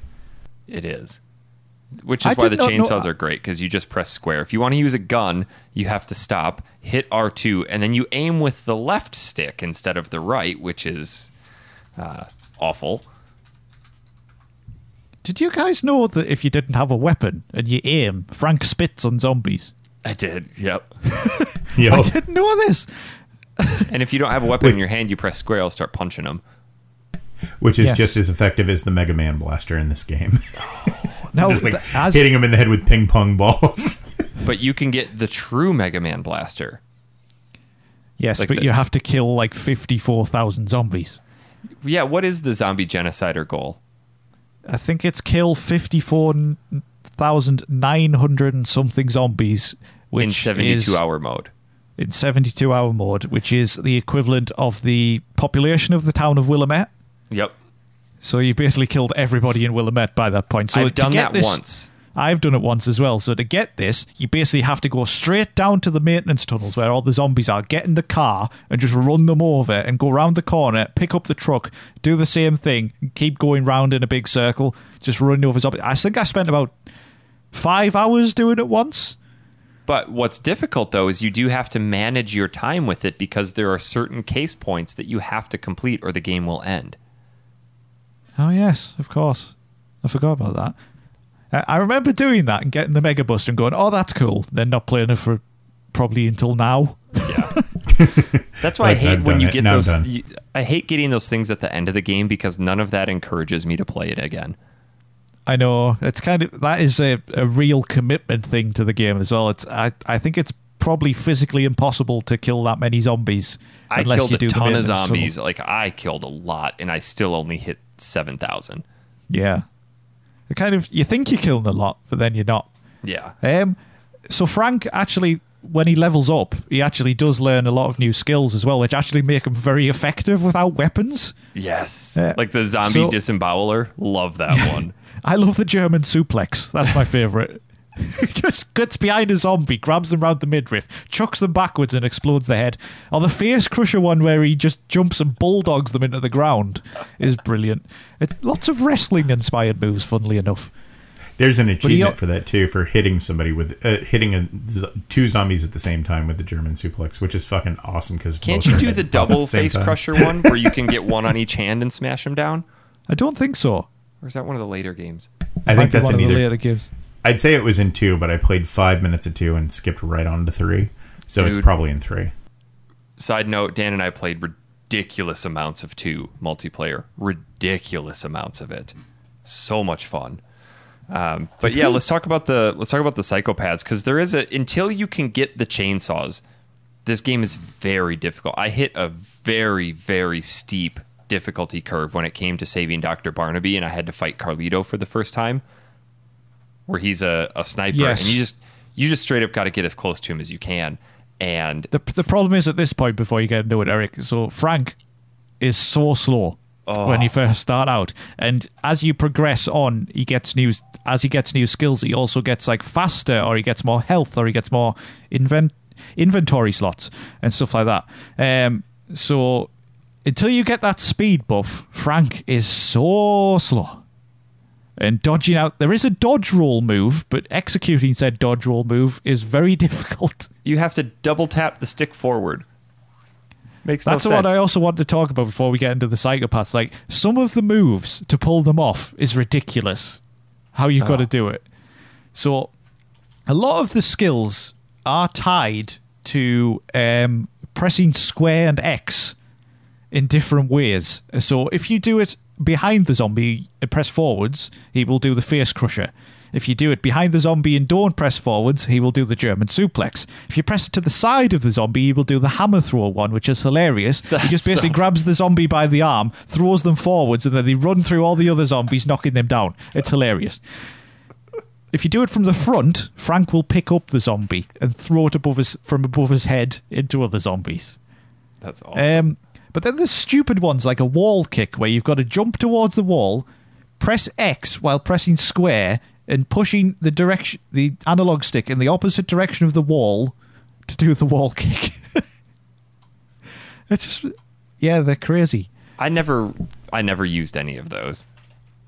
I feel like an this old game... favorite of mine is the spinning lariat one.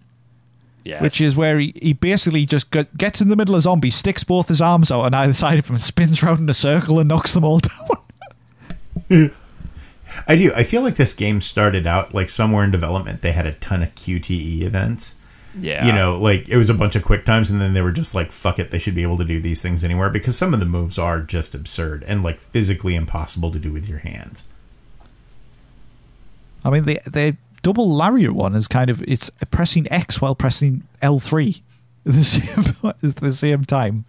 It's just, yeah, they're just stupid how you have to do them. And really, but I remember, like, because I've played it so much, it was kind of muscle memory for me, and knowing how to do the double lariat just to clear out zombies when they're in front of doors and stuff. It's incredibly useful.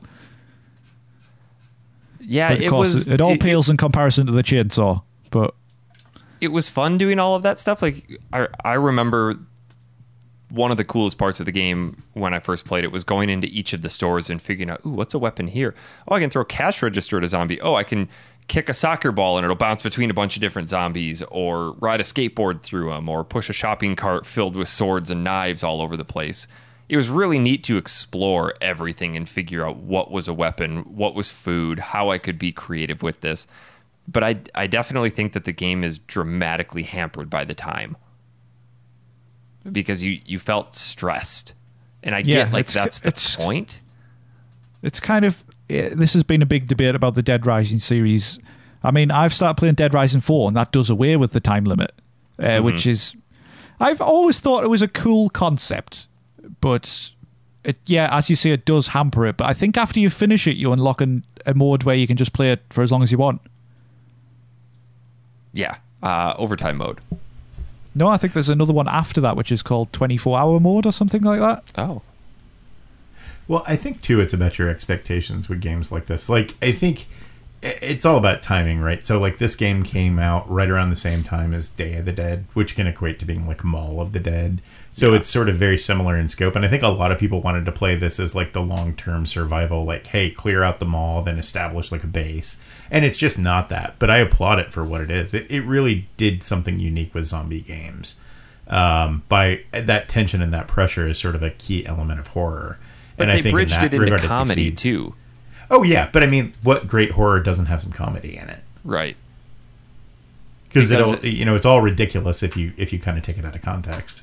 Well, even the storyline of this is ridiculous, too. So you discover that Carlito is a terrorist who is trying to enact revenge for the senseless slaughter of his hometown in Central or South America. So what had happened was Professor Bernstein, or Dr. Bernstein, was conducting research on how to breed cattle more effectively and quickly. And he was using bees to do so, or these hornets. Don't understand how. They don't ever explain that. But essentially, these bees escaped from the lab and turned all the people in his village into zombies. Then the American military came in and just murdered everybody. He and his sister Isabella were able to get away. He comes back and he is going to release this plague on the United States as recompense for what happened. And there's this big hilarious monologue about you Americans filling your fat bellies with meat, and it's the stupidest storyline for what's happening. But they had to have some sort of story to it. But that's what Frank is essentially trying to break the story on. But you come across the psychopaths in this game, or every one of them is hilarious. And I think the first one you come across is, well, the first one I think I came across was the clown. Carlito notwithstanding in the food court, because he's not really one of the psychopaths that you have to beat. But Dan, do you have the list of them up? I do. So you have Cletus Sampson, who's a neo-Confederate gun shop owner, who was in the hunting shack. I tried to fight him early on and got absolutely obliterated. I missed him. because Yep. I didn't go to the gun shop by that point. You've got Carlito, so you fight him a few times actually. So you fight Carlito in the sniper battle, which Eric already mentioned is horrible. Yep. You fight him in the tunnels when he's driving a truck. Yeah. Do you have Do to you beat fi- him there, or is he more just an annoyance? I think you can beat him. I managed to beat I him, did. and then I got a cutscene where his truck fell down. But I Yep. don't think you have to. But that is difficult, that bit. You have the convicts who are extremely annoying. So See, I didn't these- struggle with them at all. Once I had the chainsaw, I stood behind a tree. They crashed into the tree. I walked around the side, killed the driver. Then the passenger got into the seat, sliced him, killed him, and then killed the guy in the machine gun in 2 hits. And then took their Jeep. And the guy that was dead in the back of the Jeep decided to stay there, and his head was all bent backwards, like right in my camera views. And I'm driving through the tunnel full of zombies. Like, this is fun. Yeah, they're but kind you've of- called you it out. kinda Without the either- chainsaw, that's hard. Yeah. you either get lucky with them or you don't. So Yeah. they can either be really far away from you, and I got really unlucky, and the survivors who I was rescuing at the time happened to wander into them. And what well, you 'cause can they're- do with the convicts, though, so it's basically these 3 convicts on a truck with a mounted machine gun, and you can kill the one on the back, and then you can climb up on the machine gun, and you can just shoot the other 2. Oh, really? I didn't know you could do that. Yeah, which is brilliant. But what I didn't know about these guys is they flipping respawn. They didn't for me. So after a certain amount of time has passed, if you kill them very early on, they respawn. Weird. So, because I killed them twice. Well, what's annoying Um, about them is that so the mall is very poorly laid out, and at the beginning you have exactly one way to get into your security room and one way out, and if you got to get to the other side of the mall, you have to go across the courtyard where they are, and then as you save certain people, you can unlock shortcuts. But yeah, I got really lucky. Anytime I needed to cross the courtyard, they were always on the other side. I'm like, oh, just meander around. So about the shortcuts, right? I always thought in this game the shortcut made no sense. So if you rescue a particular survivor, he shows you a shortcut through the bathroom to another bathroom. The ladies' Which- bathroom. The ladies' bathroom in Wonderland Plaza to Paradise Plaza. But I saw, because where you have to go to get on it, you have to jump Frank up onto the sinks and then press B in the corner of the room. Yep. But I always thought it made no sense. But this time I looked up to the ceiling and there is like a vent. Yeah, there's which a he hatch. which I assume he goes through. Yeah. But it does make no sense. You're right. But anyway, back to Psychopaths. We've got Adam McIntyre, who's the crazy clown with the chainsaws. Yep. That's a crazy boss fight. He like throws balloons at you. He has the chainsaws. That one's pretty uh, easy though. Yeah, you just kind of have to. You have a big open playground to basically kill him in. So Yeah. you have Stephen Chapman, who is the owner of a supermarket, who goes crazy and he pushes a shopping cart full of knives at you. Oh my That's God. a difficult one. I struggle with that one. That one's very difficult. Yes. Yeah, It's just also 'cause not that difficult though, because there's food everywhere in the Yep. supermarket, Yeah. which you can use to replenish your health. He's only hard because his ramp up to like just rush you is like immediate. It's like fighting the fucking Roadrunner. Like his feet just spin up and he's just on Well, top and those of you. are where you need to take pictures of people, or you need to take pictures Yeah. and try to capture that specific PP, and it's really hard because you're gonna get hit, and you could get caught in his cart because he'd hit you, you'd flip, and then he'd just keep running into you. I died probably 3 or 4 times to him doing that. Yeah, and also the mechanic of switching to my camera and then having to use my left stick to aim just Yep. does not work in my brain. No, Like no. my brain is trained for right stick only. So next up, we've got Cliff Hudson, who is a Vietnam War veteran in the hardware store. He's strung up loads of people by the ceiling in body bags with blood dripping everywhere. Oh, I And- didn't go do him. Did you not? No. Which so one he's was in this? the bit. So he's in the bit of the mall where it's in development, and there's Yep. a hardware store. And if you go in there, he shows up, and he. Interesting boss fight actually. He jumps between like different vents in the ground, then he pops out of them. But Oh, because man. you're in the hardware store, you've got all the shelving units and stuff. Yeah. So quite cool little boss fight. Technically, Isabella is classed as a psychopath because you fight her on a motorbike. That at one fight point. sucks the most. That is the worst Yes. fight in the game. You've got Joe Slade, who is a corrupt, sadistic policewoman who has captured several women. I killed Okay, her so- instantly by hitting her with the chainsaw. I killed her and the person that she was torturing. Like, oh. because so her boss fight, or her fight's really weird because she has a taser. If you get too close, she will tase you. You'll be on the ground incapacitated, and then she goes over and starts doing something to the girl that she has tied up in the chair, and the girl is about to die. Like, I gotta save her, and I went up and just started hacking with the chainsaw, and they both died. And as the person in the chair falls over, the little PP symbol flashed up. Like, that's kind of a weird thing to have a PP of, but whatever. And I tried, but it wouldn't let me because the boss was dying at the same time. So I cracked up. gross. I remember specifically, and it wasn't on this latest playthrough, but it was one of my first ones. She glitched out, because she's like sitting there tending to whoever it is she's got captured, and she stands up and goes like, ah, and I just shot her right in the face because she couldn't come at me. It was the most satisfying kill in any video game ever.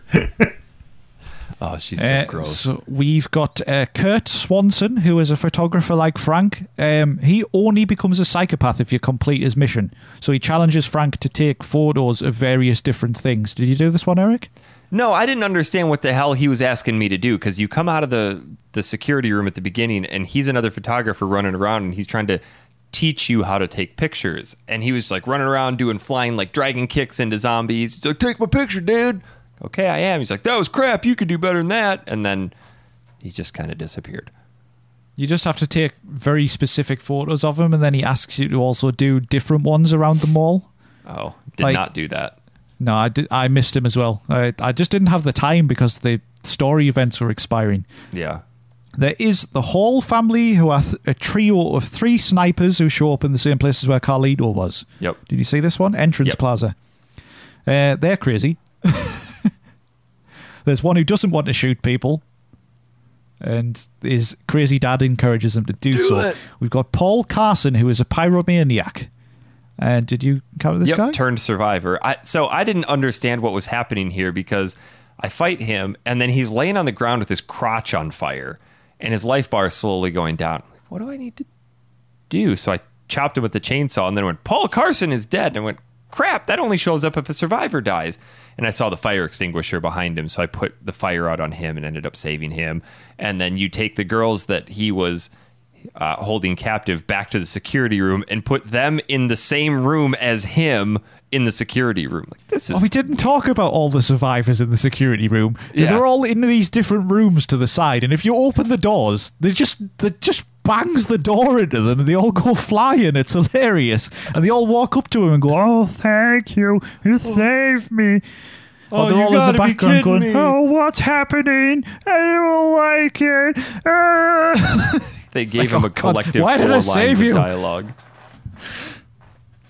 You have Sean Keenan, who is the head of the Raincoat cult, and also the Raincoat cult people, who are great for netting loads of PP. I was going to say, pro tip, don't kill this guy till you absolutely have to, because you can just walk out of Paradise Plaza, walk back in, and all of the Raincoat people that you've killed are now respawned, and each one of them is considered a miniature psychopath worth 500 PP, and they group together in, I don't know, a group of maybe 20 to 30 people.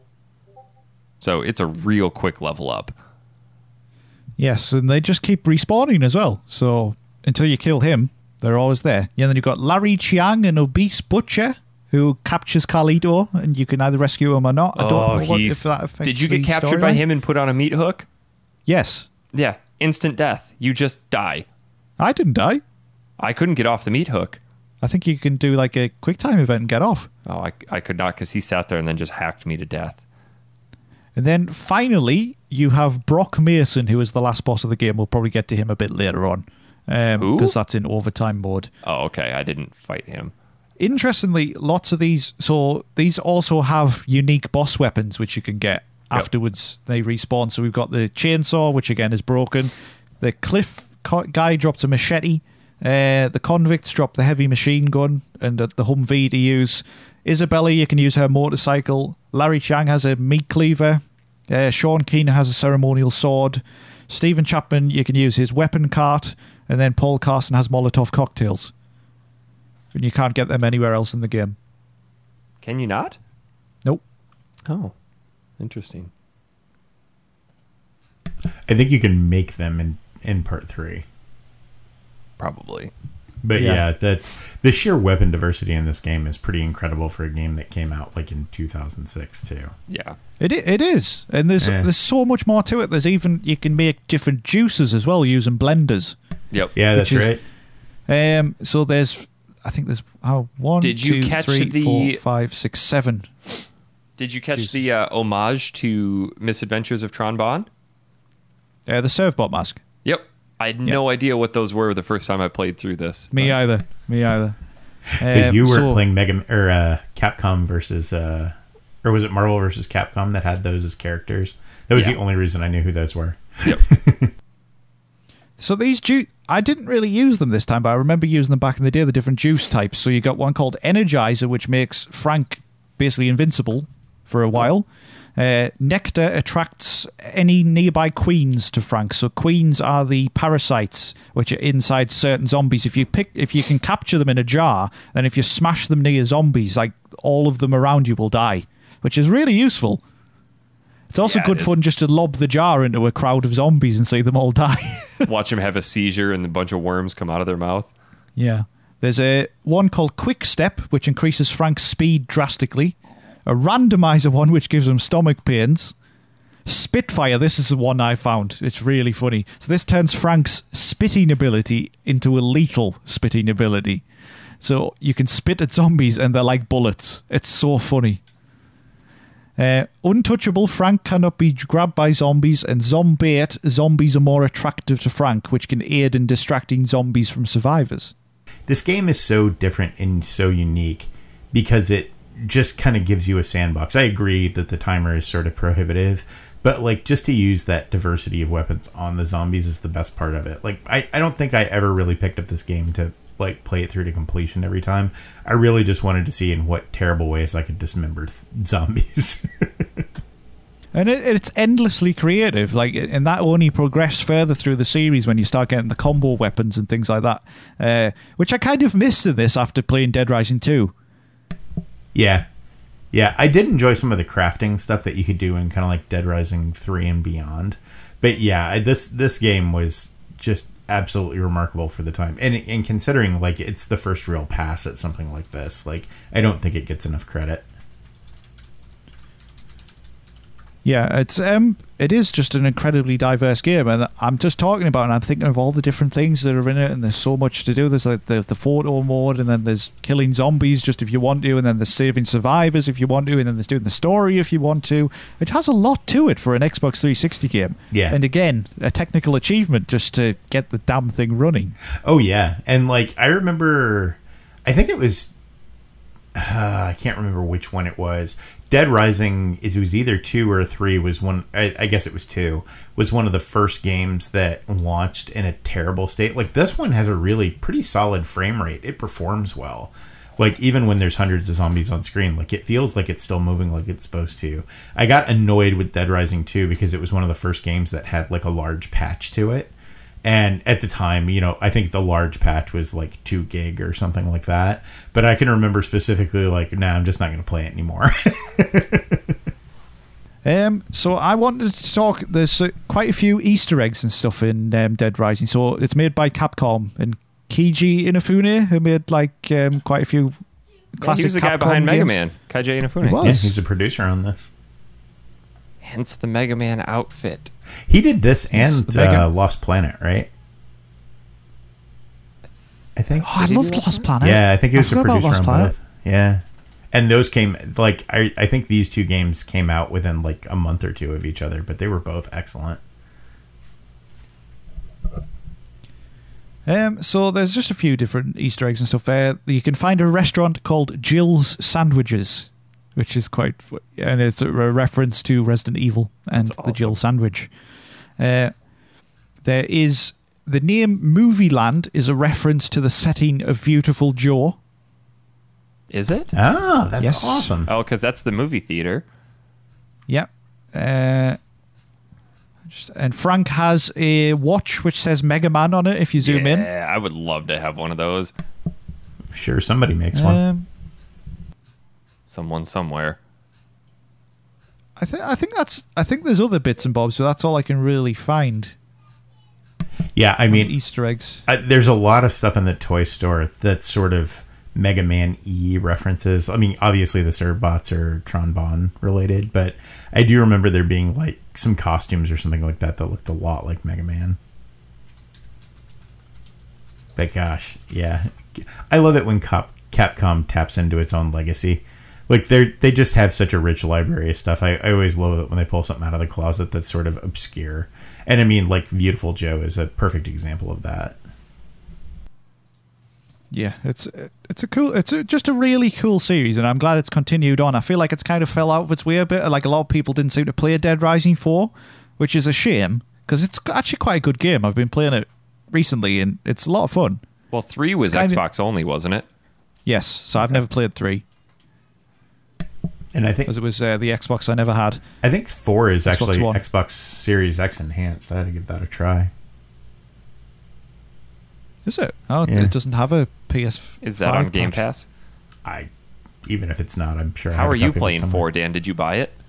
Yeah, I bought it ages ago for the PSN. Oh. It was really cheap, so I thought, I'll try that. I love a bit of Dead Rising. I remember trying 3 on Game Pass, and I just like, I'm not in the mood for this. Yeah. Do you know what? Actually, there's one thing I don't really like about Dead Rising, and to be quite honest, it's overtime mode. It's kind of just feels tacked on. What is it? Did you not play it? No. Oh, so Dead overtime mode. If you complete all storyline objectives, you'll see the credits, I think, and then you get kicked back to the title screen, and you get a thing called overtime mode, which increases the time, and you get like a couple more days to finish off what you're doing. And there's a new storyline with Isabella where she's trying to make a cure for Frank because he's been infected with the zombie virus. Okay. And he's going to turn into a zombie. And it's basically a big long fetch quest where you have to go around the mall finding things like a blender and 10 queens to give to Isabella, which you have to hand to her one after the other. Oh my god. And she says dialogue in between them all.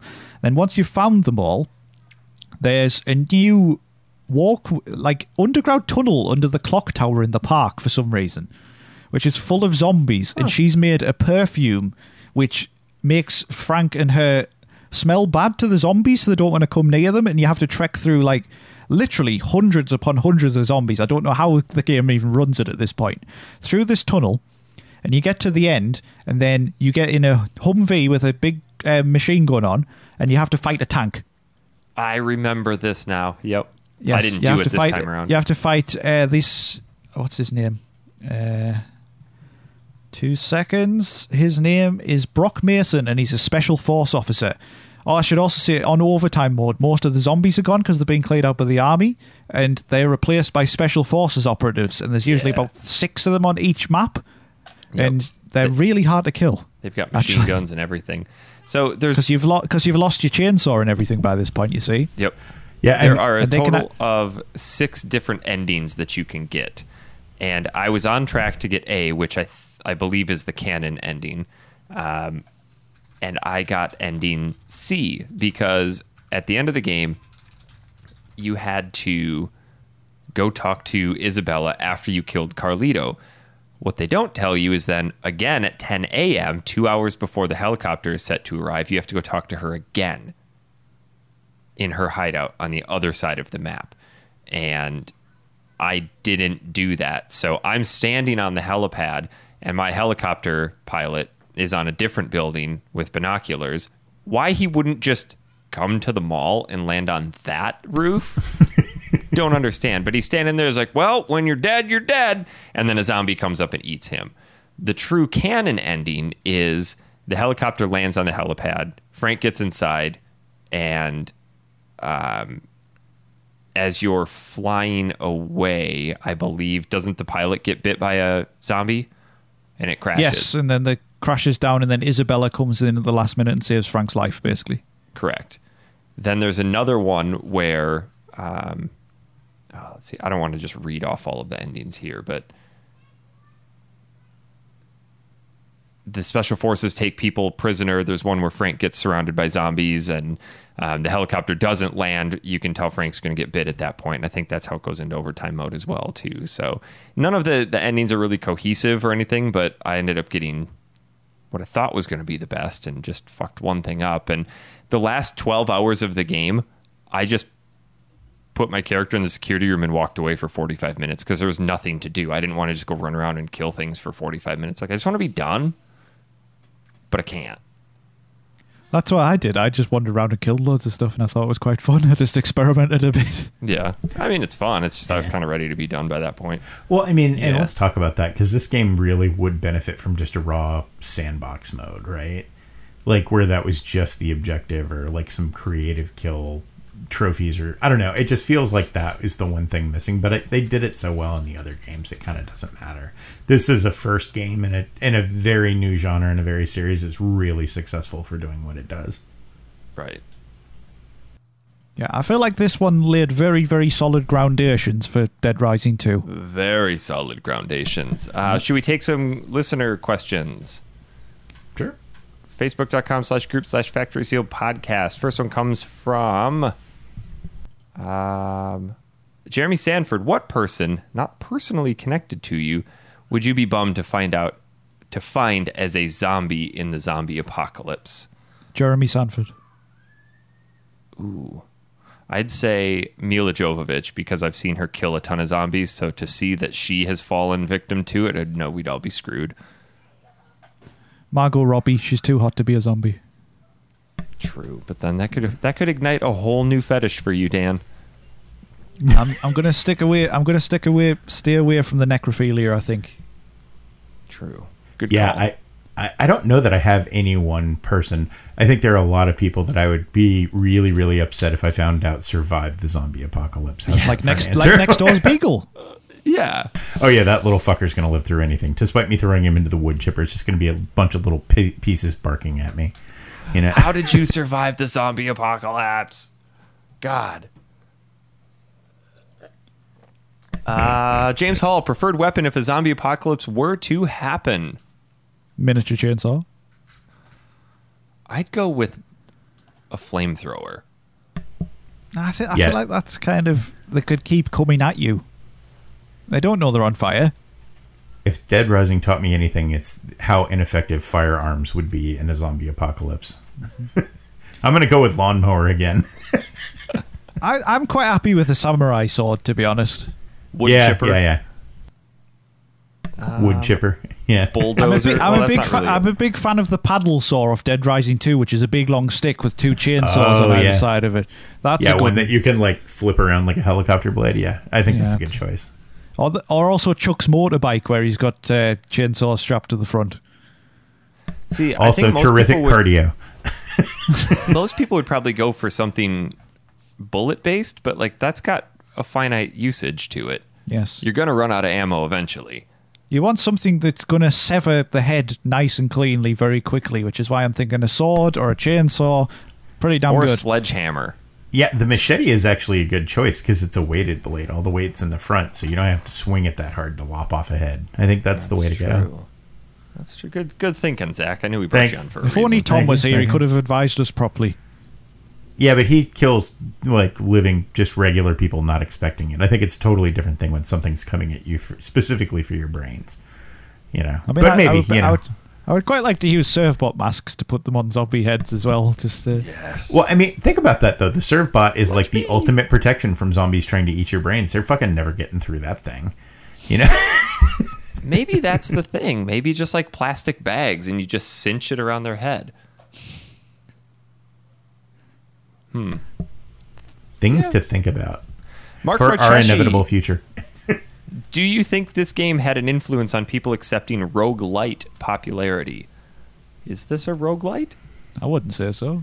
I wouldn't think so. It's more of an open world sandbox, if anything. I get the thought process, but I don't know that this would have if you didn't like this kind of game before, I don't think Dead Rising really did enough to the whole, hey, you have a finite amount of time. I will say that it did a hell of a lot for games that tried to actively put a ton of things on screen at the time. Oh, yeah. Because, I mean, there wasn't even a PC game that could really do it when Dead Rising first came out. Like, this is remarkable.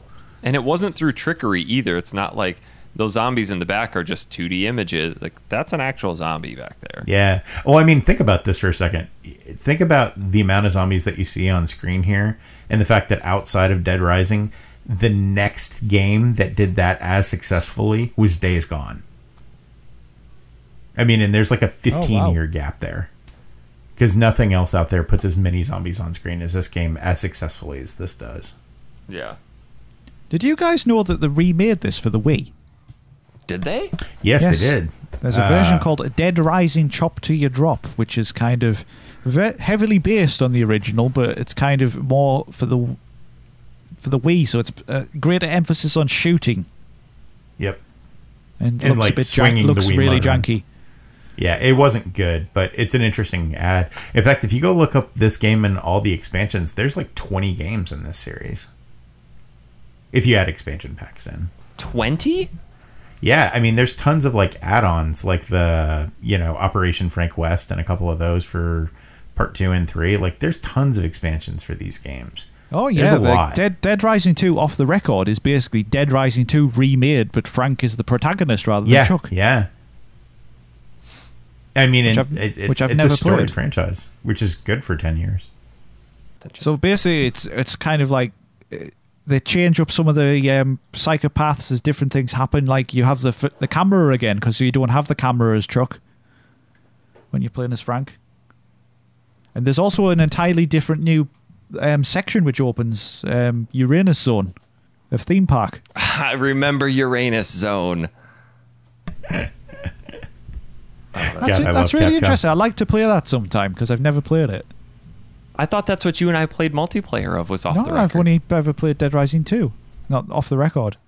Interesting. I thought we played it. Next question is from Cody Halverson. The most memorable things in these games for me were the goofy things you could wear and the bosses. Did any of you have a favourite boss or wearable item in this playthrough? I played through the entire game in a floral dress with gray hair and biker sunglasses. I actually dressed up in a really spiffy looking suit for the most part, but then on overtime mode, he gets stripped naked if you get captured by the security forces, and then I just played the rest of the game in his underpants. Heck yeah. In terms that's of logical. bosses, I think my favourite boss is probably the crazy cult leader in the theatre. I quite like that one. He's just His mental. death was hilarious. Yeah. Oh yeah, and really gruesome. Yeah. He has like this kind of bust, like a mannequin, doesn't he, with the sword Yep. through it, and it falls down and just impales him through the eye. Brilliant. I I really mean, the Mega Man outfit's obviously the best one to go with, but that's an unlockable. Yeah, my favorite boss is by far the Confederate fuck. I don't remember his name. I think it's Cletus something. But as a Northerner, anytime I have a chance to destroy anybody in, the Confederacy, it's an ingrained thing in me. Dalton Sutor says, "Is this the Dead Rising with the bucket helmet of doom weapon?" It's not. I believe that's Dead Rising 2, where you get combo weapons. Also, what game would be fun with an Undead Nightmare style zombie edition? I feel like any game that's worth doing that has already done it. Final Fantasy 7.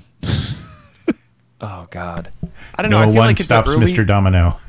The mid to late 2000s Cool really spot. hit the zombie modes really hard. Yeah, I don't think And- we need more zombies. We don't need more zombies. I'm sorry. But I I did think enjoy. you I did just have to enjoy do it Undead creatively. Nightmare a lot. Yeah. Yeah, I don't have a problem with zombies as a theme, but I think you have to come up with a new and creative way to do it. Which is, again, why I liked Days Gone after I finally got into it, because it was just like a slightly different spin. I love but Days it's kind Gone. of been done to death. Yeah. Especially now that it works with the decent frame rate. Yeah, it was just. I loved it. I platinumed it and everything. It was great fun. Nice. Hesley Haddy has 2 questions as always. Do the sequels get better, or is this considered the peak of zombie mayhem? The sequels get better. Yeah, I'd say it. But I still love this one. I mean, Oh, I've I never do too. played. I've never played 3. 4 seems fun. I'm not very far into it, but Dead Rising 2, I remember having so much fun with Dead Well, Rising that takes 2. place in Las Vegas. So you're going through casinos. Yes. Loved it. That one didn't have the timer on it, did it? I think it was yes, 3 it that did. didn't have Yes, the it did. Did it? Yeah. Oh.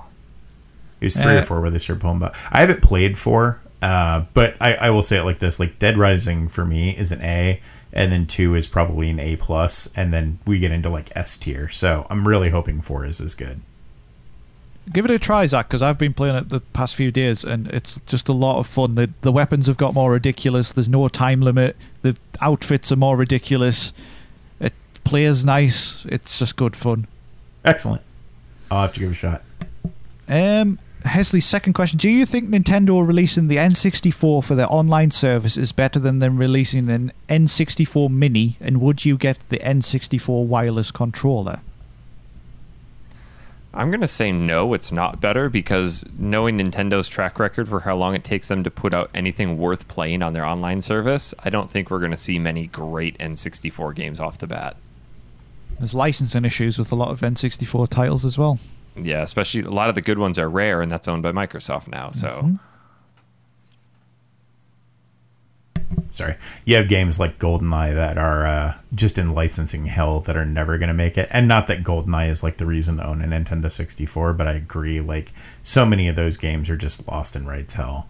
I'm not particularly excited about the controllers, but I do like Switch as a service, because I think they will, as long as they keep it up like they do with the Nintendo and Super Nintendo games, I'll be fine with it.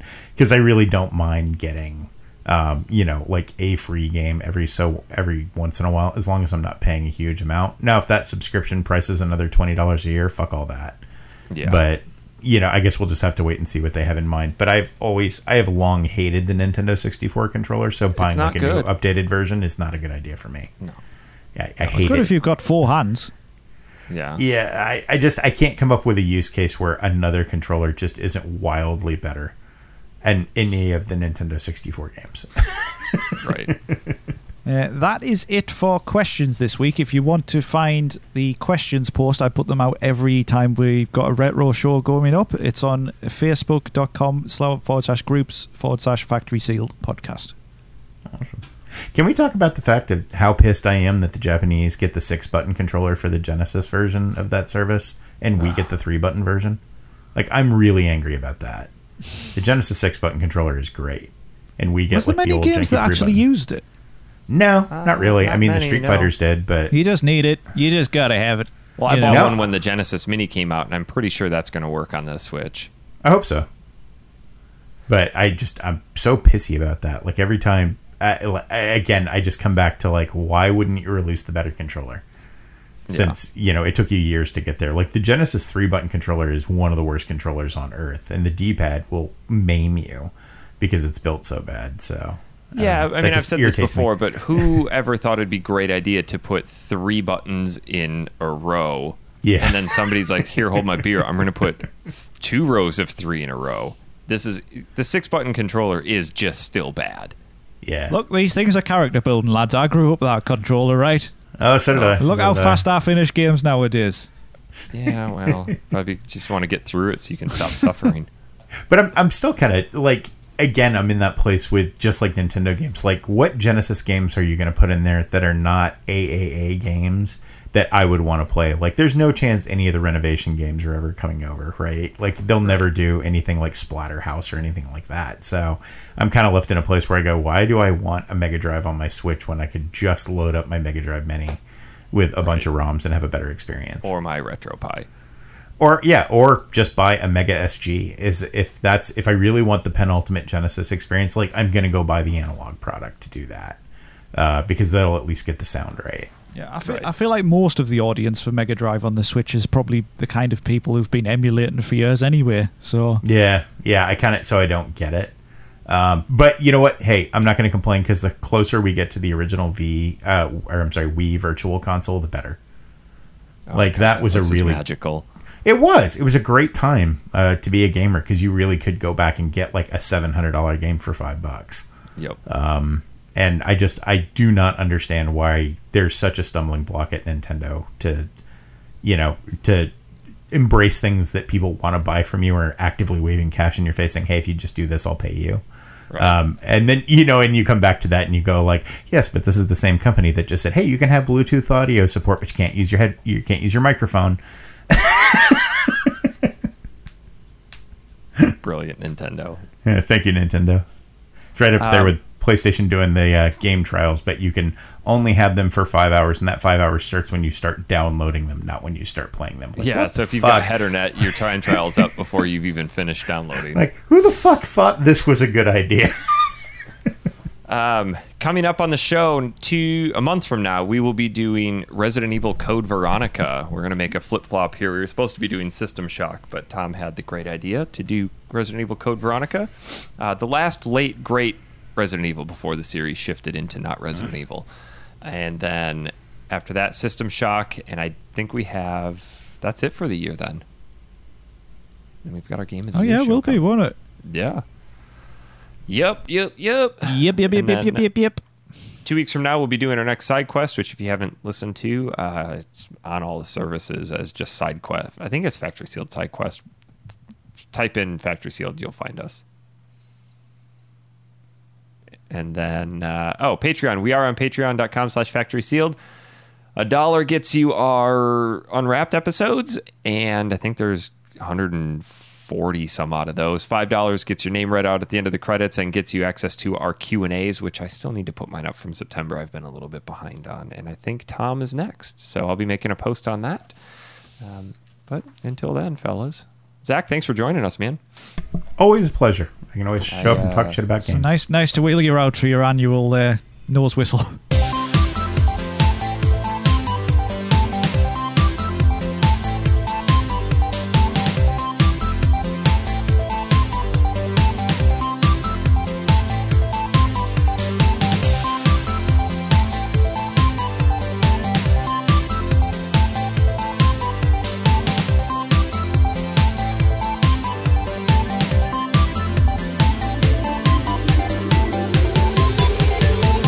This episode of Factory Sealed is brought to you by our wonderful Patreon sponsors, with an extra special thank you to Zach Foley, Santos Lopez, Sarah Irvine, Samuel Chun, Jeremy Lucas, Miles Prower, Nicholas Bradley, Jordan Lawfrey, Stephanie, John Weaver, Richard Cuttress, Thomas McGrew, Phil Gartside, Jason McGill, Haitani Spindash, Wes Rainey, Sholto, Mark Haddock, Dalton Suter, Colin Neblo, Juliet Breslin Romano, Gus Robin, Hesley Hattie, Elliot Hughes, Aaron Lanning, Brandon Meyer, Greg Plummer, and Johan Vickerborn.